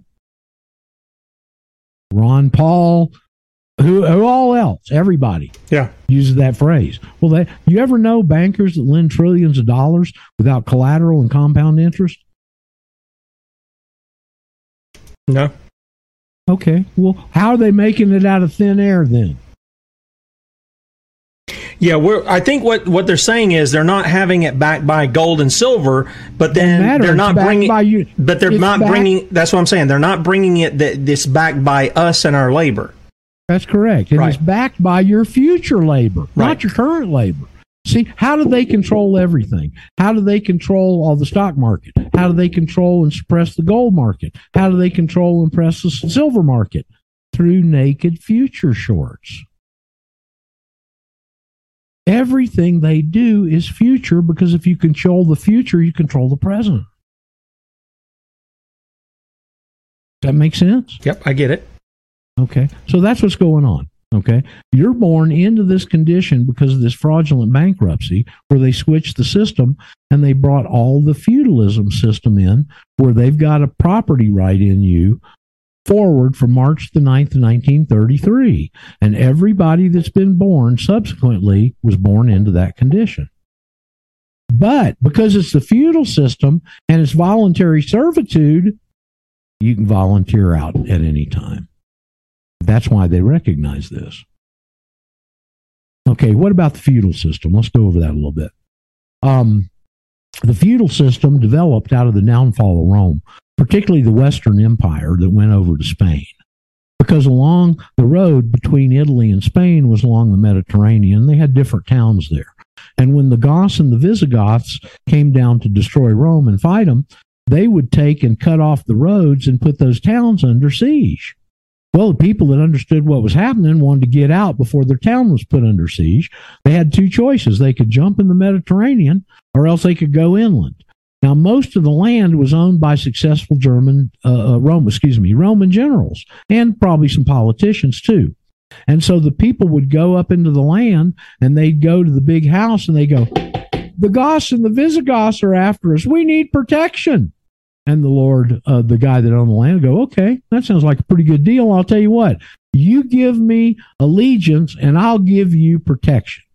Allegiance for protection, protection for allegiance. That's the basis of jurisdiction. It comes from the feudal system. Have you seen movies, Tim, where you see these guys and they take their fist and beat it on their chest and go, yes, my liege. Yes, my liege. Yep. You ever seen that? Yep. Well, that's what this is. It's the relationship between a liege man and a liege lord. And it's unbending and it's unaffected by time and space, as they say in a Supreme Court case in the U.S. But it's that reciprocal agreement, protection for allegiance, allegiance for protection, that governs jurisdiction. In that State Department policy document I had you bring up earlier, underneath that document, they have some verbiage under there. Okay. And then they cite one site out of the INA. Okay. And I can tell you where it comes from. It comes from the Nationality Act of 1940, which is where they set this up, the change. Okay. And in the Nationality Act of 1940, it's in the statutes at large. It's not in the code. It's not in the regulations. It's over in the real laws of the U.S. And they say the Nationality Act of 1940, and then they list a number of definitions under A, B, C, D, E. And the very first one says a national owes total allegiance to a small S state. Does that tell you anything? Mm-hmm. Okay. Allegiance for protection, protection for allegiance. Right. A national owes allegiance to a small S state, not a capital S federal state, a small S. So automatically the state owes you protection. Well, I guess that means you're a state citizen, doesn't it? That's what it sounds like. That's exactly what it says. Okay. So that's what's going on here. Now, can I ask you something? Let me ask you something about that. Because I personally, I have a real problem with the Pledge of Allegiance.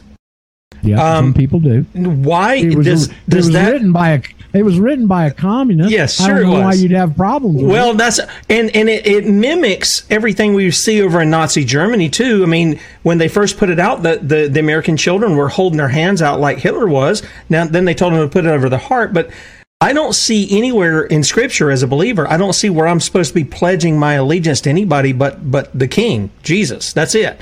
Okay. So, but there's things in there when you say the allegiance and the protection.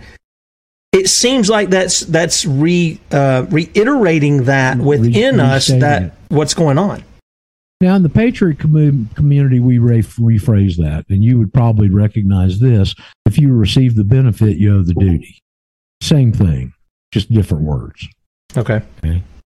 And so, in our story back to the feudal system, that's how the feudal system developed. And there were very few countries back then. Remember, this is 1,000 years of legal precedent, okay?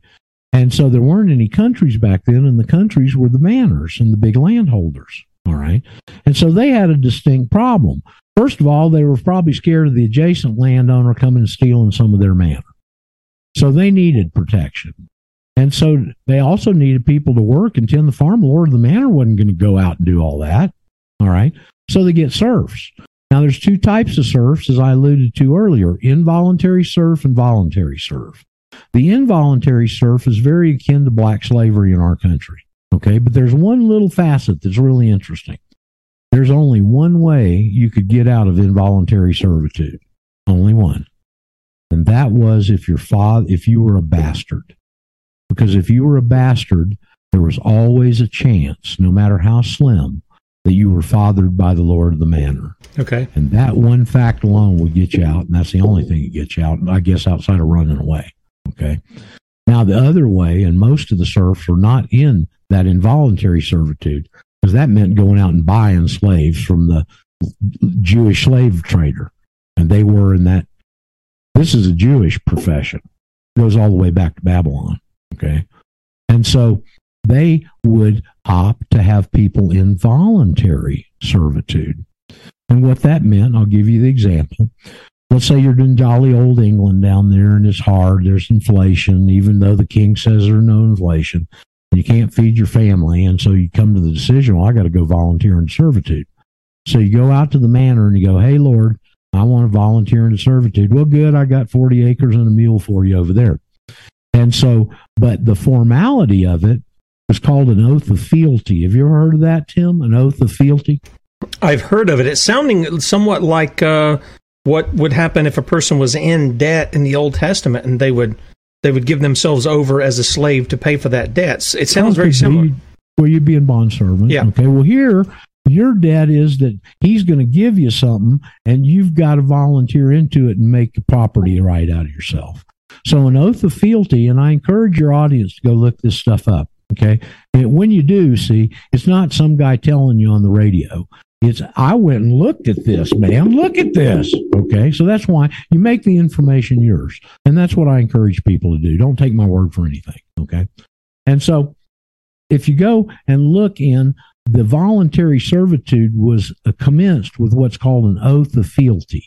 If you ever watched Monty Python's Holy Grail, they had an oath of fealty in that movie, okay? But you can go read about it. And what it was you'd go in a ceremony. It was actually it's a contract, okay? Again, contract. And the Lord of the Manor would stand. You would kneel on both knees. You know what that signifies. You'd kneel on both knees before the Lord of the Manor. You put your hand above your head as if you were praying. He would put his hands over your hands. And all the other serfs on the manor would be witnesses to the ceremony because they're watching it. And the oath of fealty was, I pledge my body and all my worldly goods to the Lord of the Manor.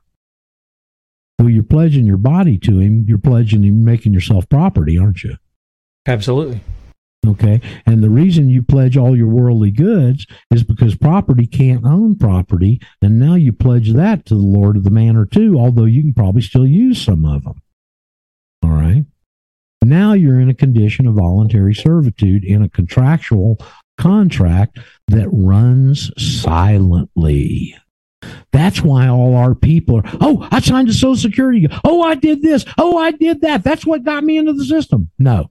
What got you into the system was assigned this political status at birth. The birth certificate represents and verifies it. Okay? So that's what's going on here. All right. And because it's voluntary servitude, it's a silent contract that runs generationally, but even 5 generations down the line, you can volunteer out even though you weren't the one that entered into the contract. And they've got to recognize this because this is their system. They're the ones that imposed this on us. Okay. Okay. And so, very key. Now, in the feudal system, the male was called a villain and the female was called a knave. And it's a little different because if you go into Black's Law Dictionary and try and look up villain, you're not going to find it. But if you go in and look up villain, you'll find it. V-I-L-L-E-I-N. V-I-L-L-E-I-N. And there's a number of different types of villains you're going to find in there. And one of them is a villain regardant.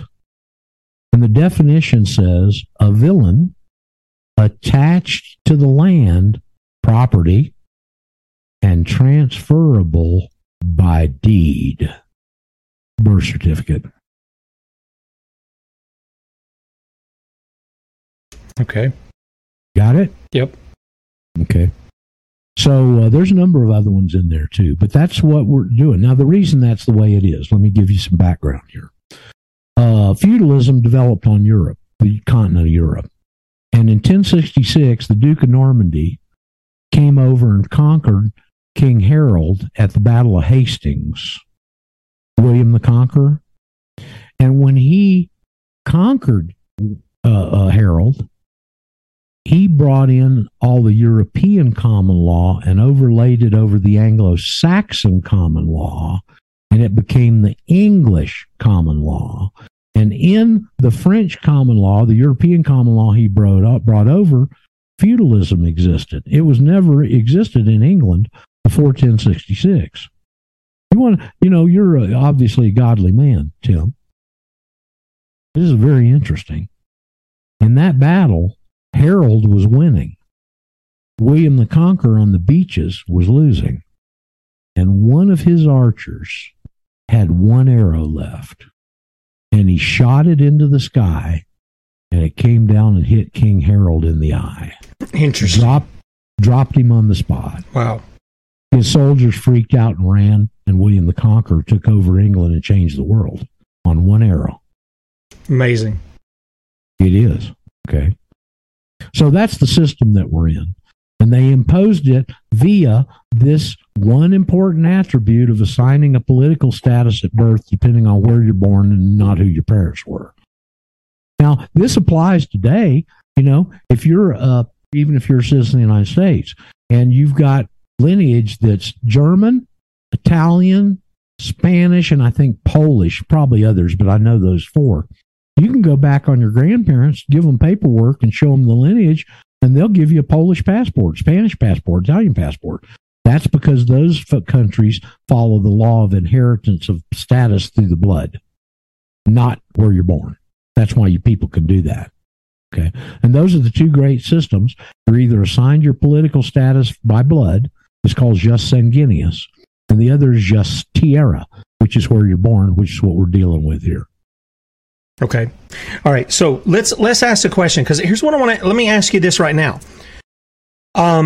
Obviously there's a lot of stuff, and I love learning the history too, these history lessons too, because I think they help us to understand, the old saying is, if we don't know where we've been, we don't know where we're going, and we know who we are, and those kind of things. And so I think these history lessons are really helpful for us, at least for me, they are.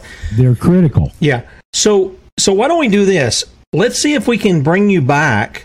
Like, I don't know if we can do something tomorrow. I don't know if you have time tomorrow, and I can pre-record it and we can play it like on Thursday or Friday, or we can do it Thursday and play it on Friday, whatever, and pick up some of this. What is the key here? Because I don't want people to think, I know there's some paperwork to fill out, and if you want to take people through that here shortly, that's fine. Do that.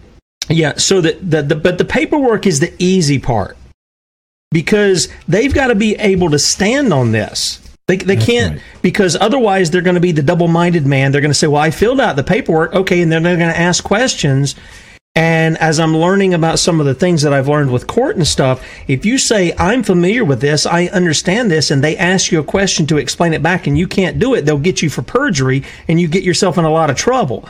So I want people to understand that whatever you're fixing to tell them about the paperwork of changing the political status, they're going to have to be able to stand on their own 2 feet. They're going to have to understand why these things are and what they're asserting and all this kind of stuff. So if you can reiterate that and then kind of take us down the road of how to change this political status.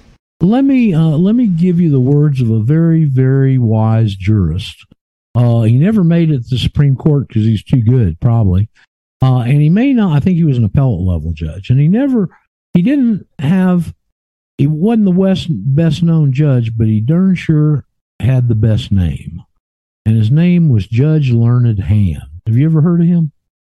I've not. Judge Learned Hand. What a name. Huh? And in one of his decisions, I'm going to paraphrase again, and he says, to claim one's rights, one must be a belligerent claimant. Exactly what you're saying. Yep. And what I tell my students, I don't charge anybody for this, okay? I do it just to do it. Well, I do it because of a statement my teacher made in those seminars. And he said, the only way I can protect my liberty is to help you protect yours. Amen. Amen. Okay? And that's why I do it, out of a sense of duty. Okay? So I can show you, would you believe that you can get out of this in one sentence and one piece of paper? Nice. I believe it. Okay, if you go down to the bottom of that document we were looking at earlier, Certificate of Non-Citizen Nationality, down at the bottom of the page, you're going to see a one-sentence get-out-of-jail-free card. Now, they preface it in that paragraph with what I call fluff, because it doesn't really apply to us, but that sentence does. Okay. And in the paragraph, it says, if you're in the Northern Mariana Islands and you're about to turn 18, 6 months before you turn 18 or so many after, go in front of a judge and issue this statement. But, I think Northern Mariana Islands used to be incorporated in the non-citizen nationals, which we hadn't even got to yet, okay? And so they probably applied at that time, and I'm not interested in the fluff. I'm interested in that sentence. And that sentence says, I, Tim Brown, do solemnly swear my intent to be a national and not a citizen of the United States. Isn't that what it says? Yep, pretty much, verbatim. Okay, send them that and you're out. You just got to send this to your local judge. No. Okay. Secretary of State. I'm sorry, Secretary of State. Correct. Yep. The Secretary of State. Yep. Okay. Yep. And that'll get. Now I doctor that up a little bit. My example that I've got on the website, I like to put a little flavor on it, And so I say, I, Tim Brown, do swear under the law, penalty of perjury of the laws of the United States of America, my intent to be a national with God-given rights and constitutional protections and not a citizen of the United States in a condition of voluntary servitude under the scope and purview of the 14th Amendment. Okay. Just a little more specific. Yeah, you got a little flair there going on. That I know a little more about what I'm talking about than just I'm going to copy what you put on the website. Right. Okay, so you do this, you put it before them. I'm assuming that goes on a court record somewhere. Not a court record with the Secretary of State. Sorry about that. Because you said you take it before a judge, so we're taking it to the Secretary of State. So you put that in. Do you get something back from them that says, hey, we received that, you or this, that, and the other is just... Well, you do if you put a certified return receipt requested on it. Okay, that's what I'm thinking, because once they sign, there's also a postal law, too, that they're agreeing to that. Once they sign for that, they're in essence agreeing to whatever's in that envelope. You see, you got to understand the basic premise. Okay. What you are is your decision. What system of law you want to live under is your decision, not theirs. Got it. If they tell you what you are and what system of law, that's open tyranny. And they'll go to great lengths to not be open tyrants because there's billions of us and only a couple of thousand of them. Got it. So they can't refuse your statement because it's your decision. So, Roger, I want to ask a question. Because I want to see this real world stuff. It's one thing we talk about it. I don't want to say either of us are in ivory towers, but we talk about this. We see the things. We know how they work and this, that, and the other. So you're telling me and the audience, you're saying you do this. Now you're getting what you've been taught you had. You were taught you had God-given rights, but really you've been living as a slave to the beast system here in the United States. Okay, correct. And that was your doing. You answered those two questions. Sure, absolutely. You answered it out of ignorance, and so you confess, "Hey, I was ignorant of those things, and now I've understood, and I'm rejecting all of that stuff." I think this is an issue of, we use the term, from the Bible. This is a change of mind, is repentance. Where you're confessing, hey, I was wrong in this, I'm going to correct the record. So let me ask you something. I asked you earlier about things like, okay, you go to D.C., and I wasn't trying to be belligerent. I'm just asking, how do you deal with that? They want to put you in the little free speech zone in the corner somewhere where nobody can hear you, and you go, no, I'm going to be belligerent with them, and I'm going to say, no, I have rights, I have God-given rights, or not civil rights, which I've always, in my mind, I've always... You don't say that. Right. You say, I'm a national. I'm a national. Those don't apply to me. Okay. So let's take it another step. Let's have one that a lot of people endure, and that is they go through the airport. And the Fourth Amendment, be damned, they're going to search you, they're going to scan you, they're going to cavity search you. They're going to put their hands on you. They're going to put you through a scan, whatever the case may be. What do you do as a national? Do you make an issue out of that as well? Because it seems to me that's a violation as well. How belligerent do you want to get? Well, I would like to get it to the point where you actually win against them. That's what I would like to see. That you teach the other people. Let me give the example. You've seen that film, A Bug's Life, right? I have. Okay. So I haven't seen the film. I've seen excerpts. Yeah, you get the idea. So the idea. I know where you're going. Right. So they're all slaves, and they're scared of the grasshoppers. Right. They're just scared of them. Right. Because they pick them. Yeah, they pick them off one by one. So you get the one guy stands up to him, and it encourages the other people to do it. That's kind of what I'm getting at right here. How belligerent do you want to be, or are you wanting to get beat, flogged, thrown in jail kind of thing, right? That's why I'm trying to get on shows like yours and turn other people onto this, so my freedom is buttressed. Amen. Because in numbers is our strength. I agree.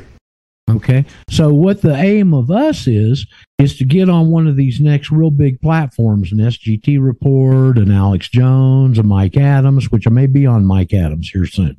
Mike Adams, Joe Rogan, Jeff Rentz, where tens of millions of people get exposed to this. What do you think they do up there at State if they got 20 million affidavits in about 2 weeks? Yeah, I think they'd be getting close to being out of business because people would start then being able to take back what they've stolen from them and made them into slaves. Well, now you're pulling the teeth out from them for that backing of that money they're printing. You pull their fangs when you file this affidavit. Yeah. Okay. Now let me go over and give you an example. Everybody's favorite agency, the individuals representing Satan, right? And so if you go into the IRS code, remember hearing this? Have you ever heard this before, Tim? Show me the law. You ever heard that? Oh, yeah. Yep. I mean, I was on a show on RBN the other day, Michael Herzog, and he started the show with this collage of, Sherry Pack, Jackson Peele, and Joe Bannister, and a couple other IRS agents, a bunch of people. Show me the law. Show me the law. And when it ended, he said, "What do you say, Roger?" I said, "You want to see the law, Michael?" I know where it is. They don't. A couple of them were IRS agents. They don't even know. Where's the law? 26 CFR 1.1-1 parentheses small a. You want to bring that up on a search engine so you can follow the bouncing ball? I can do it. Let me 26. I'm going to give it to you slow. Okay, go ahead. 26 CFR, that's Code of Federal Regulations. Okay. 26 CFR 1.1-1 parentheses small a. All right, I'm bringing it up here, and gosh, they give me I hate it when you have to go to Cornell or something like that and you can't get it correctly, but this will work. I guess this will work. All right, you can see the section. That's what counts. This is 1, and where are we at here? There's 1.1-1A. If you're looking in a Code of Federal Regulations, it's up at the top right of the first page. All right, does this look even? I can't see. You can't see it. I can't see it. I can see, but my magnification, I got to have high magnification. Okay, I got 1. This is A. All right. Okay, well, so we're looking for C. No, you're looking for 1.1-1A. Oh Lord. 1.1-1A. Okay. A is right there. Okay, you got it. I got A. Okay, well, I'm going to read you. I know it from memory, okay, so I'm going to read it to you. Oh, that's a big paragraph. Okay, go ahead. No, it's just the first part of this. It might be the wrong paragraph you got there. An income tax is owed. That sounds like a law to me, doesn't it? Okay, I must be on the wrong thing. You said this was C, right? No. 1.1-1A. Okay, all right. Small a. That's all I'm seeing right there, but I don't see, I see a tax is imposed. I don't want to eat up our time on. Okay, sure. Okay. So I'm going to read it to you. You can go look and verify it later. Okay. And it says, an income tax is owed by all individuals who are citizens or resident. Yep. Or resident. And to the extent of 871B and 877B, all non-resident alien individuals. Okay. So my first question is, what's Jose the tomato picker doing paying income tax? Remember at the start of the show when I said, got your agreement, there's only two conditions, you're either free or you're a slave? Right. Well, we know now what the slave category is, don't we? Citizens of the United States and residents under the 14th Amendment. Right. So by simple process of elimination, a non-citizen or a non-resident alien has got to be the free one, doesn't it? Now, how are they using that? So remember me telling you they changed labels on the concepts? Yep. It's a prime example right here. Okay. So a non-resident alien is a non-resident to the residency of the 14th Amendment. And because you're a state citizen, your status is alien from the federal citizenship, isn't it? It is. And 871 and 877B are both constitutional taxes. That's why that's in there. Okay. All right. So let me see if I get this right. So if you come out from under this, you fill out that little sentence, you send it in the Secretary of State, you get your little green card, be sure to do the, what do they call that? Certified mail. Certified return. Under our laws, the minute you put it in the postal system, it's already got a law there. Yep. It's already got a rule there. Because that's the IRS law they use on you. Yep, that's exactly right. And you can do that with a lot of things. I was learning that is sort of a contract that's there, and especially when you get that little green card back, they've already signed it. So unless they explicitly say, no, I don't agree to this, then they're signing it right there. That's part of I did figure that out. That was a new thing. That's a mail clerk, Yeah, sure. They go to a post office box, they go get a best duffel bag, they bring it back to the State Department and circulate it. Now, this is interesting, though, and this has just started happening recently. People get their return receipt back, and it's stamped. It's not signed.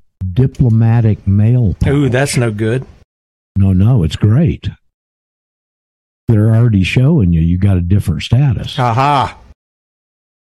Okay. And what they do at the State Department is they've gone to, as you can tell already, and we hadn't even hardly scratched the surface here, Tim. Okay. We're going to scratch more than the surface. We're going to have you on again, Roger. All right. Well, see, you can see already that they've gone to great lengths to hide this.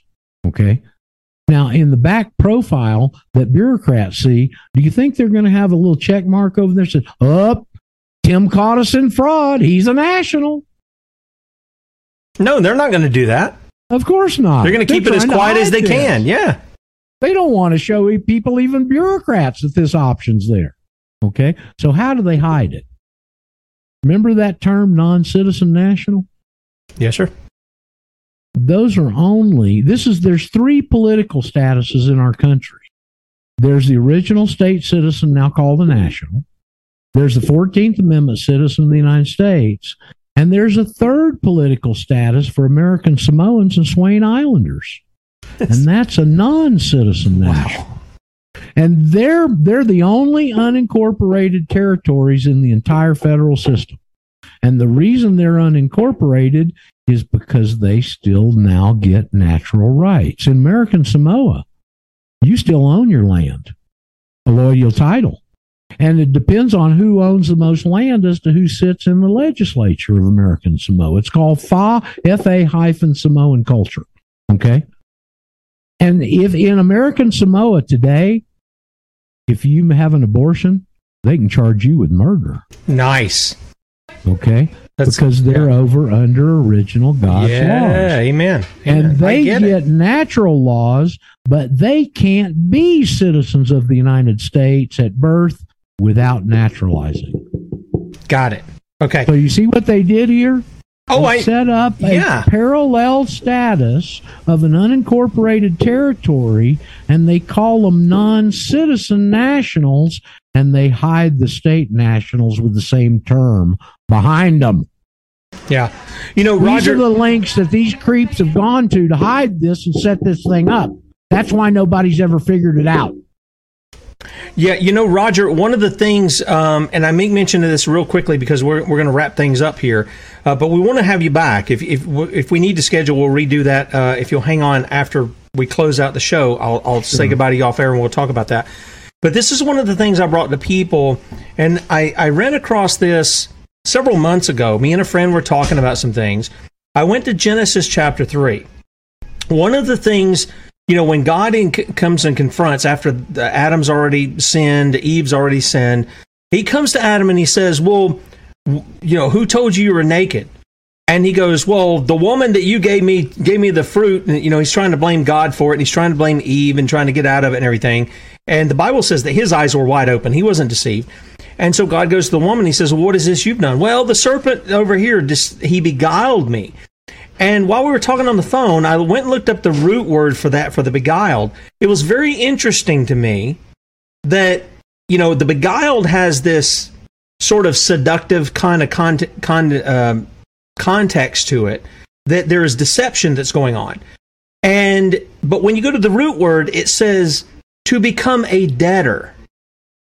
And I think about what you presented to us, that we have been enslaved and we don't even know it. It is literally, you use your website as The Matrix Docs. When people see that film, The Matrix, I can't really recommend it to people. It's a family thing, but adults who are discerning, when you see that, you see the people are born into slavery, aren't they? Now, it's not slavery that we think, but their energy is being used to power everything. It's called the English variety of slavery, right. How they refer to it. Yeah, sure. And then I didn't even realize, but there was a law term for matrix, which is the original or the first document or whatever that would be there. So with all of this said, I want to reiterate to people, look, if you think just writing these words is going to sort it out, take your time with things. Don't be an idiot and go out and, like what you said, try to be belligerent with people. Just immediate. Learn so that you know where you stand, because if you don't, it's going to be a snare for you. And I don't want to see people get caught in a snare. I want to see people be able to be strong like you. I want them to buttress our liberties by their own liberties. And so this is a way they can start it. And the other is continue to learn, to continue to drink in, to continue to throw off the old man or the lies that we've been given, and put new things. You've even corrected me in here. I'm appreciative for that. Some light rebukes, and I'm glad for that, because how am I going to learn if everybody just says, "Oh, well, you're just right where you're at"? So I'm appreciative of that. But let's look at that. Let's go in the future here, if we can do it. I don't know if we can do it, tomorrow, what your schedule holds, or if we have to do it Thursday, if we maybe have to push off next, whatever you want to do. Keep in mind where you're at, because I think people are hungry to know how they've been deceived. Because look, the Constitution, as far as I see, wasn't meant to restrict me and you. It was written to restrict people who government. You're right, government. But at the same time, it's a fallible document. This is really a fallible document, and it's allowed to be amended. Well, a proof of that is what we're talking about here today. Let me go back to something. That's right. On your intro, you said something about Judeo-Christianity. Okay. I saw a Jewish quote one time in a great book. I can tell you about it. We don't have time. And it said, the term Judeo-Christianity is the greatest public relations hoax of the 20th century. Listen, you're speaking to the choir on that. I don't make that decision. I'll go ahead and tell you, because I don't believe. I see the history, and I know Judeo was made to identify their religion and their country, their nationality. And I think putting Judeo-Christian together, I've said it on the air several times, is a bad thing to do, because you're now taking two belief systems and wedging them together, thinking one is, oh, this was the Jews of the Old Testament, like Paul says in Romans 2, that were given the oracles of God, and it's not that, it's something else. So you're preaching to the choir here. All right, well, I want to give you a specific example that may clear it up for a lot of people. Obviously, you're very familiar with the Bible, okay? More so than most people, I'd say, Tim. So at the end of Genesis and the start of Numbers, there's page after page after page after page. So-and-so begat so-and-so, begat so-and-so, begat so-and-so, right? That's correct. Those are all men, aren't they? That's right. Well, how come you're only a Jew if your mother was a Jew? And you only get a right to return to Israel if your mother was a Jew. So you tell me, how are they the people of the book? Well, I don't believe that they necessarily are. I believe the people who are Israel, we find in the book of Galatians. This is Paul's whole argument, who is a Jew. His whole argument is, in Ephesians 2, for instance, he says, that we who were afar off, he's talking about Gentiles, he says, you who are far off have been brought nigh. Nigh to what? You've been made the part of the commonwealth of Israel. You've been made a part of the nation of Israel, as it were. Now, it wasn't that Gentiles weren't part of that in the Old Testament. They certainly were. There were smaller numbers of them. Now, in the New Testament, there's more. Gentile only means foreigner. Yeah, this means a foreigner. Right, exactly. I'm going to give you another guess that you're just going to be chomping at the bit to get on. Okay. And this is an attorney that I've been doing shows with for over 9 years now, every Friday. We're together other times too, but we're regularly together on Friday on my program. His name is Brent Winters. And his website is. I have already spoken with Brent. He is in the Supreme. He's in the Supreme Court with several cases there, from what I understand. I don't know. He's got all kinds of stuff going on. But Brent Winters, his website is commonlawyer.com. Yep. He's written his own Bible, translated his own Bible. He's as good an expert as we got in the country, to my knowledge, on the common law. And when you file an affidavit, that's what you're moving back under. And so that's how our paths crossed. Okay. And he's written a 1,000-page book on comparative the common law to the law of the city and stuff like that. And if you hadn't had him on as a guest yet, when you do, you'll be charmed and thrilled. Okay, so he's a great guy, and we work a lot together. And man, I've been on a show every week with an attorney for 9 years. If you think anything I wasn't saying right here, lawfully or legally, was correct, do you think he'd have said something? You would think. Wait, I'm sorry. I mentioned, you said Brent Winters. I'm thinking of Brent Webster. Sorry, it's different guy. No, this guy's Brent Winters. You probably hadn't heard of him. He's fantastic. He should be a national treasure. And you, at some point, you want to schedule him, Tim. Well, if you'll put us in contact, I will be happy to bring him on. Well, you just go over to commonlawyer.com. Okay. There's a contact button. Send him an email, and I'll buttress it with a message to him. We'll do that.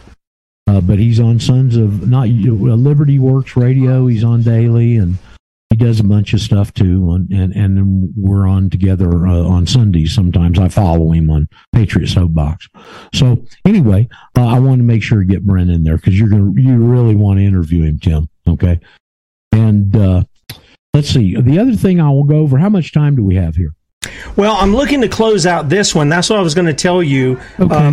Let's keep if you can make a note as to where you're going right here. Okay, let's just pick that right back up, and we'll do it again when we can record it. All right, you're going to help me. I'm going to write it on a sticky note and stick it on your forehead. Okay, that'll be great. Right here. All right, and what you want to do is put passport on there. And I'm going to show you in the passport where all this stuff is, how they have to comply with the passport, because to my knowledge, it's the only document the State Department puts out that's categorized as an information gathering request. And because of that, they've got to adhere to the Paperwork Reduction Act, and it has to have an OMB number. So everything has to be constitutional for it to get an OMB number. But the passport application, when I decided to move to Argentina in 2007, is where I found the answer I'd been looking for 15 years. So why don't we stop there, and we'll pick that up next time. Now, I want to tell the audience, if you want to learn more, if you've been titillated or this resonates with you, go to the Matrix Docs, DOCS.com, and start listening to some of those interviews. And the Deanna Spingola and the Tom D are particularly good because I got a chance to cover all the major moving part basics and how they operate together. Okay, we hadn't done that yet here. Okay. So you'll be better prepared next time when we go over it. Now, I'm also going to tell you, it doesn't matter how many times you hear these things, because what happens is that you've grown since the last time you hear it, and when you hear it again, you see something different. That's right. And you can't get the basics here enough. You know, how do you learn anything? Drill, practice, rehearse. Drill, practice, rehearse. And when you've drilled, practiced, and rehearsed, you go back and drill, practice, and rehearse again. Okay? And these basics, I cannot stress how important they are. This is your freedom. Being in an ability to stand up to somebody and defend your position is your freedom. That's the reason I don't charge you, because the charge I'm going to give you is, if you want to do this, learn the information. Amen. That's my charge. Amen. Now, if you want to do a personal consultation, for whatever reason, I do those. I charge $150 an hour, and I don't adhere to the clock. And I do have people that want to do that, and I'm happy to do it. I enjoy doing it. But I'd rather you bring your questions to our multifaceted radio program, because when you ask the question, I answer it for everybody. And I guarantee you there's others out there that have the same question that are too scared to ask it. I was a teacher for 10 years, Tim, and the bylaw in teaching is the only dumb question is the one that didn't ask. That's right. That's right. Okay. Yeah, that's exactly right. And by the way, I want to let people know, I have Zoom. I could let everybody in, then I got to let them know passwords and all this other stuff. A friend of mine has put me on to Gab Pro.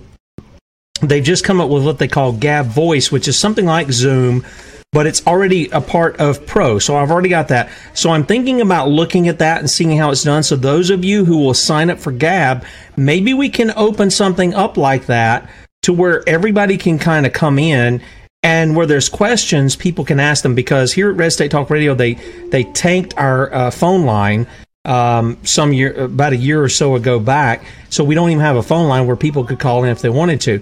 But I think that's a great way. The way I learn is, to ask questions.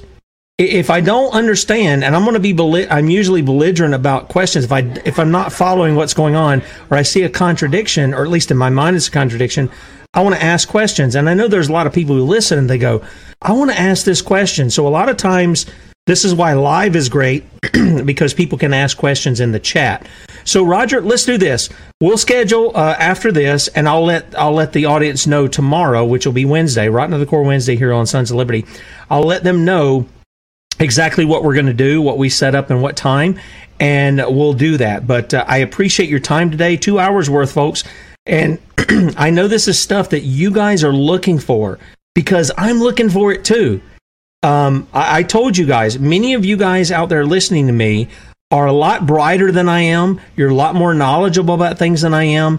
I bring people on, like I've said before, so I can learn something, and hopefully you do too, or at least bolster what you have learned and say, yep, that's right, I've done that. And we can all be a part of, shaping the future that we have, under the Lord, trusting in His providence that He's gonna use people just like He did, in the Old Testament, just like He did in the New Testament, just like He did throughout history. And it's people who are going to trust Him, who are going to step out, and they're not going to be, we were talking about the ants. They're not just going to be a bunch of ants back here just following along with everybody else. They're going to be the guys who are going to step out in front. So that's what we want to encourage you and want to equip you to do. So with that said, Bradley be with you at 3 p.m. Eastern today, and don't be sure to catch that, sonsoflibertymedia.com. In the morning, we'll be back with the Common Core diva, Lynn Taylor, for Rotten to the Core Wednesday here on sonsoflibertymedia.com. And until then, see you.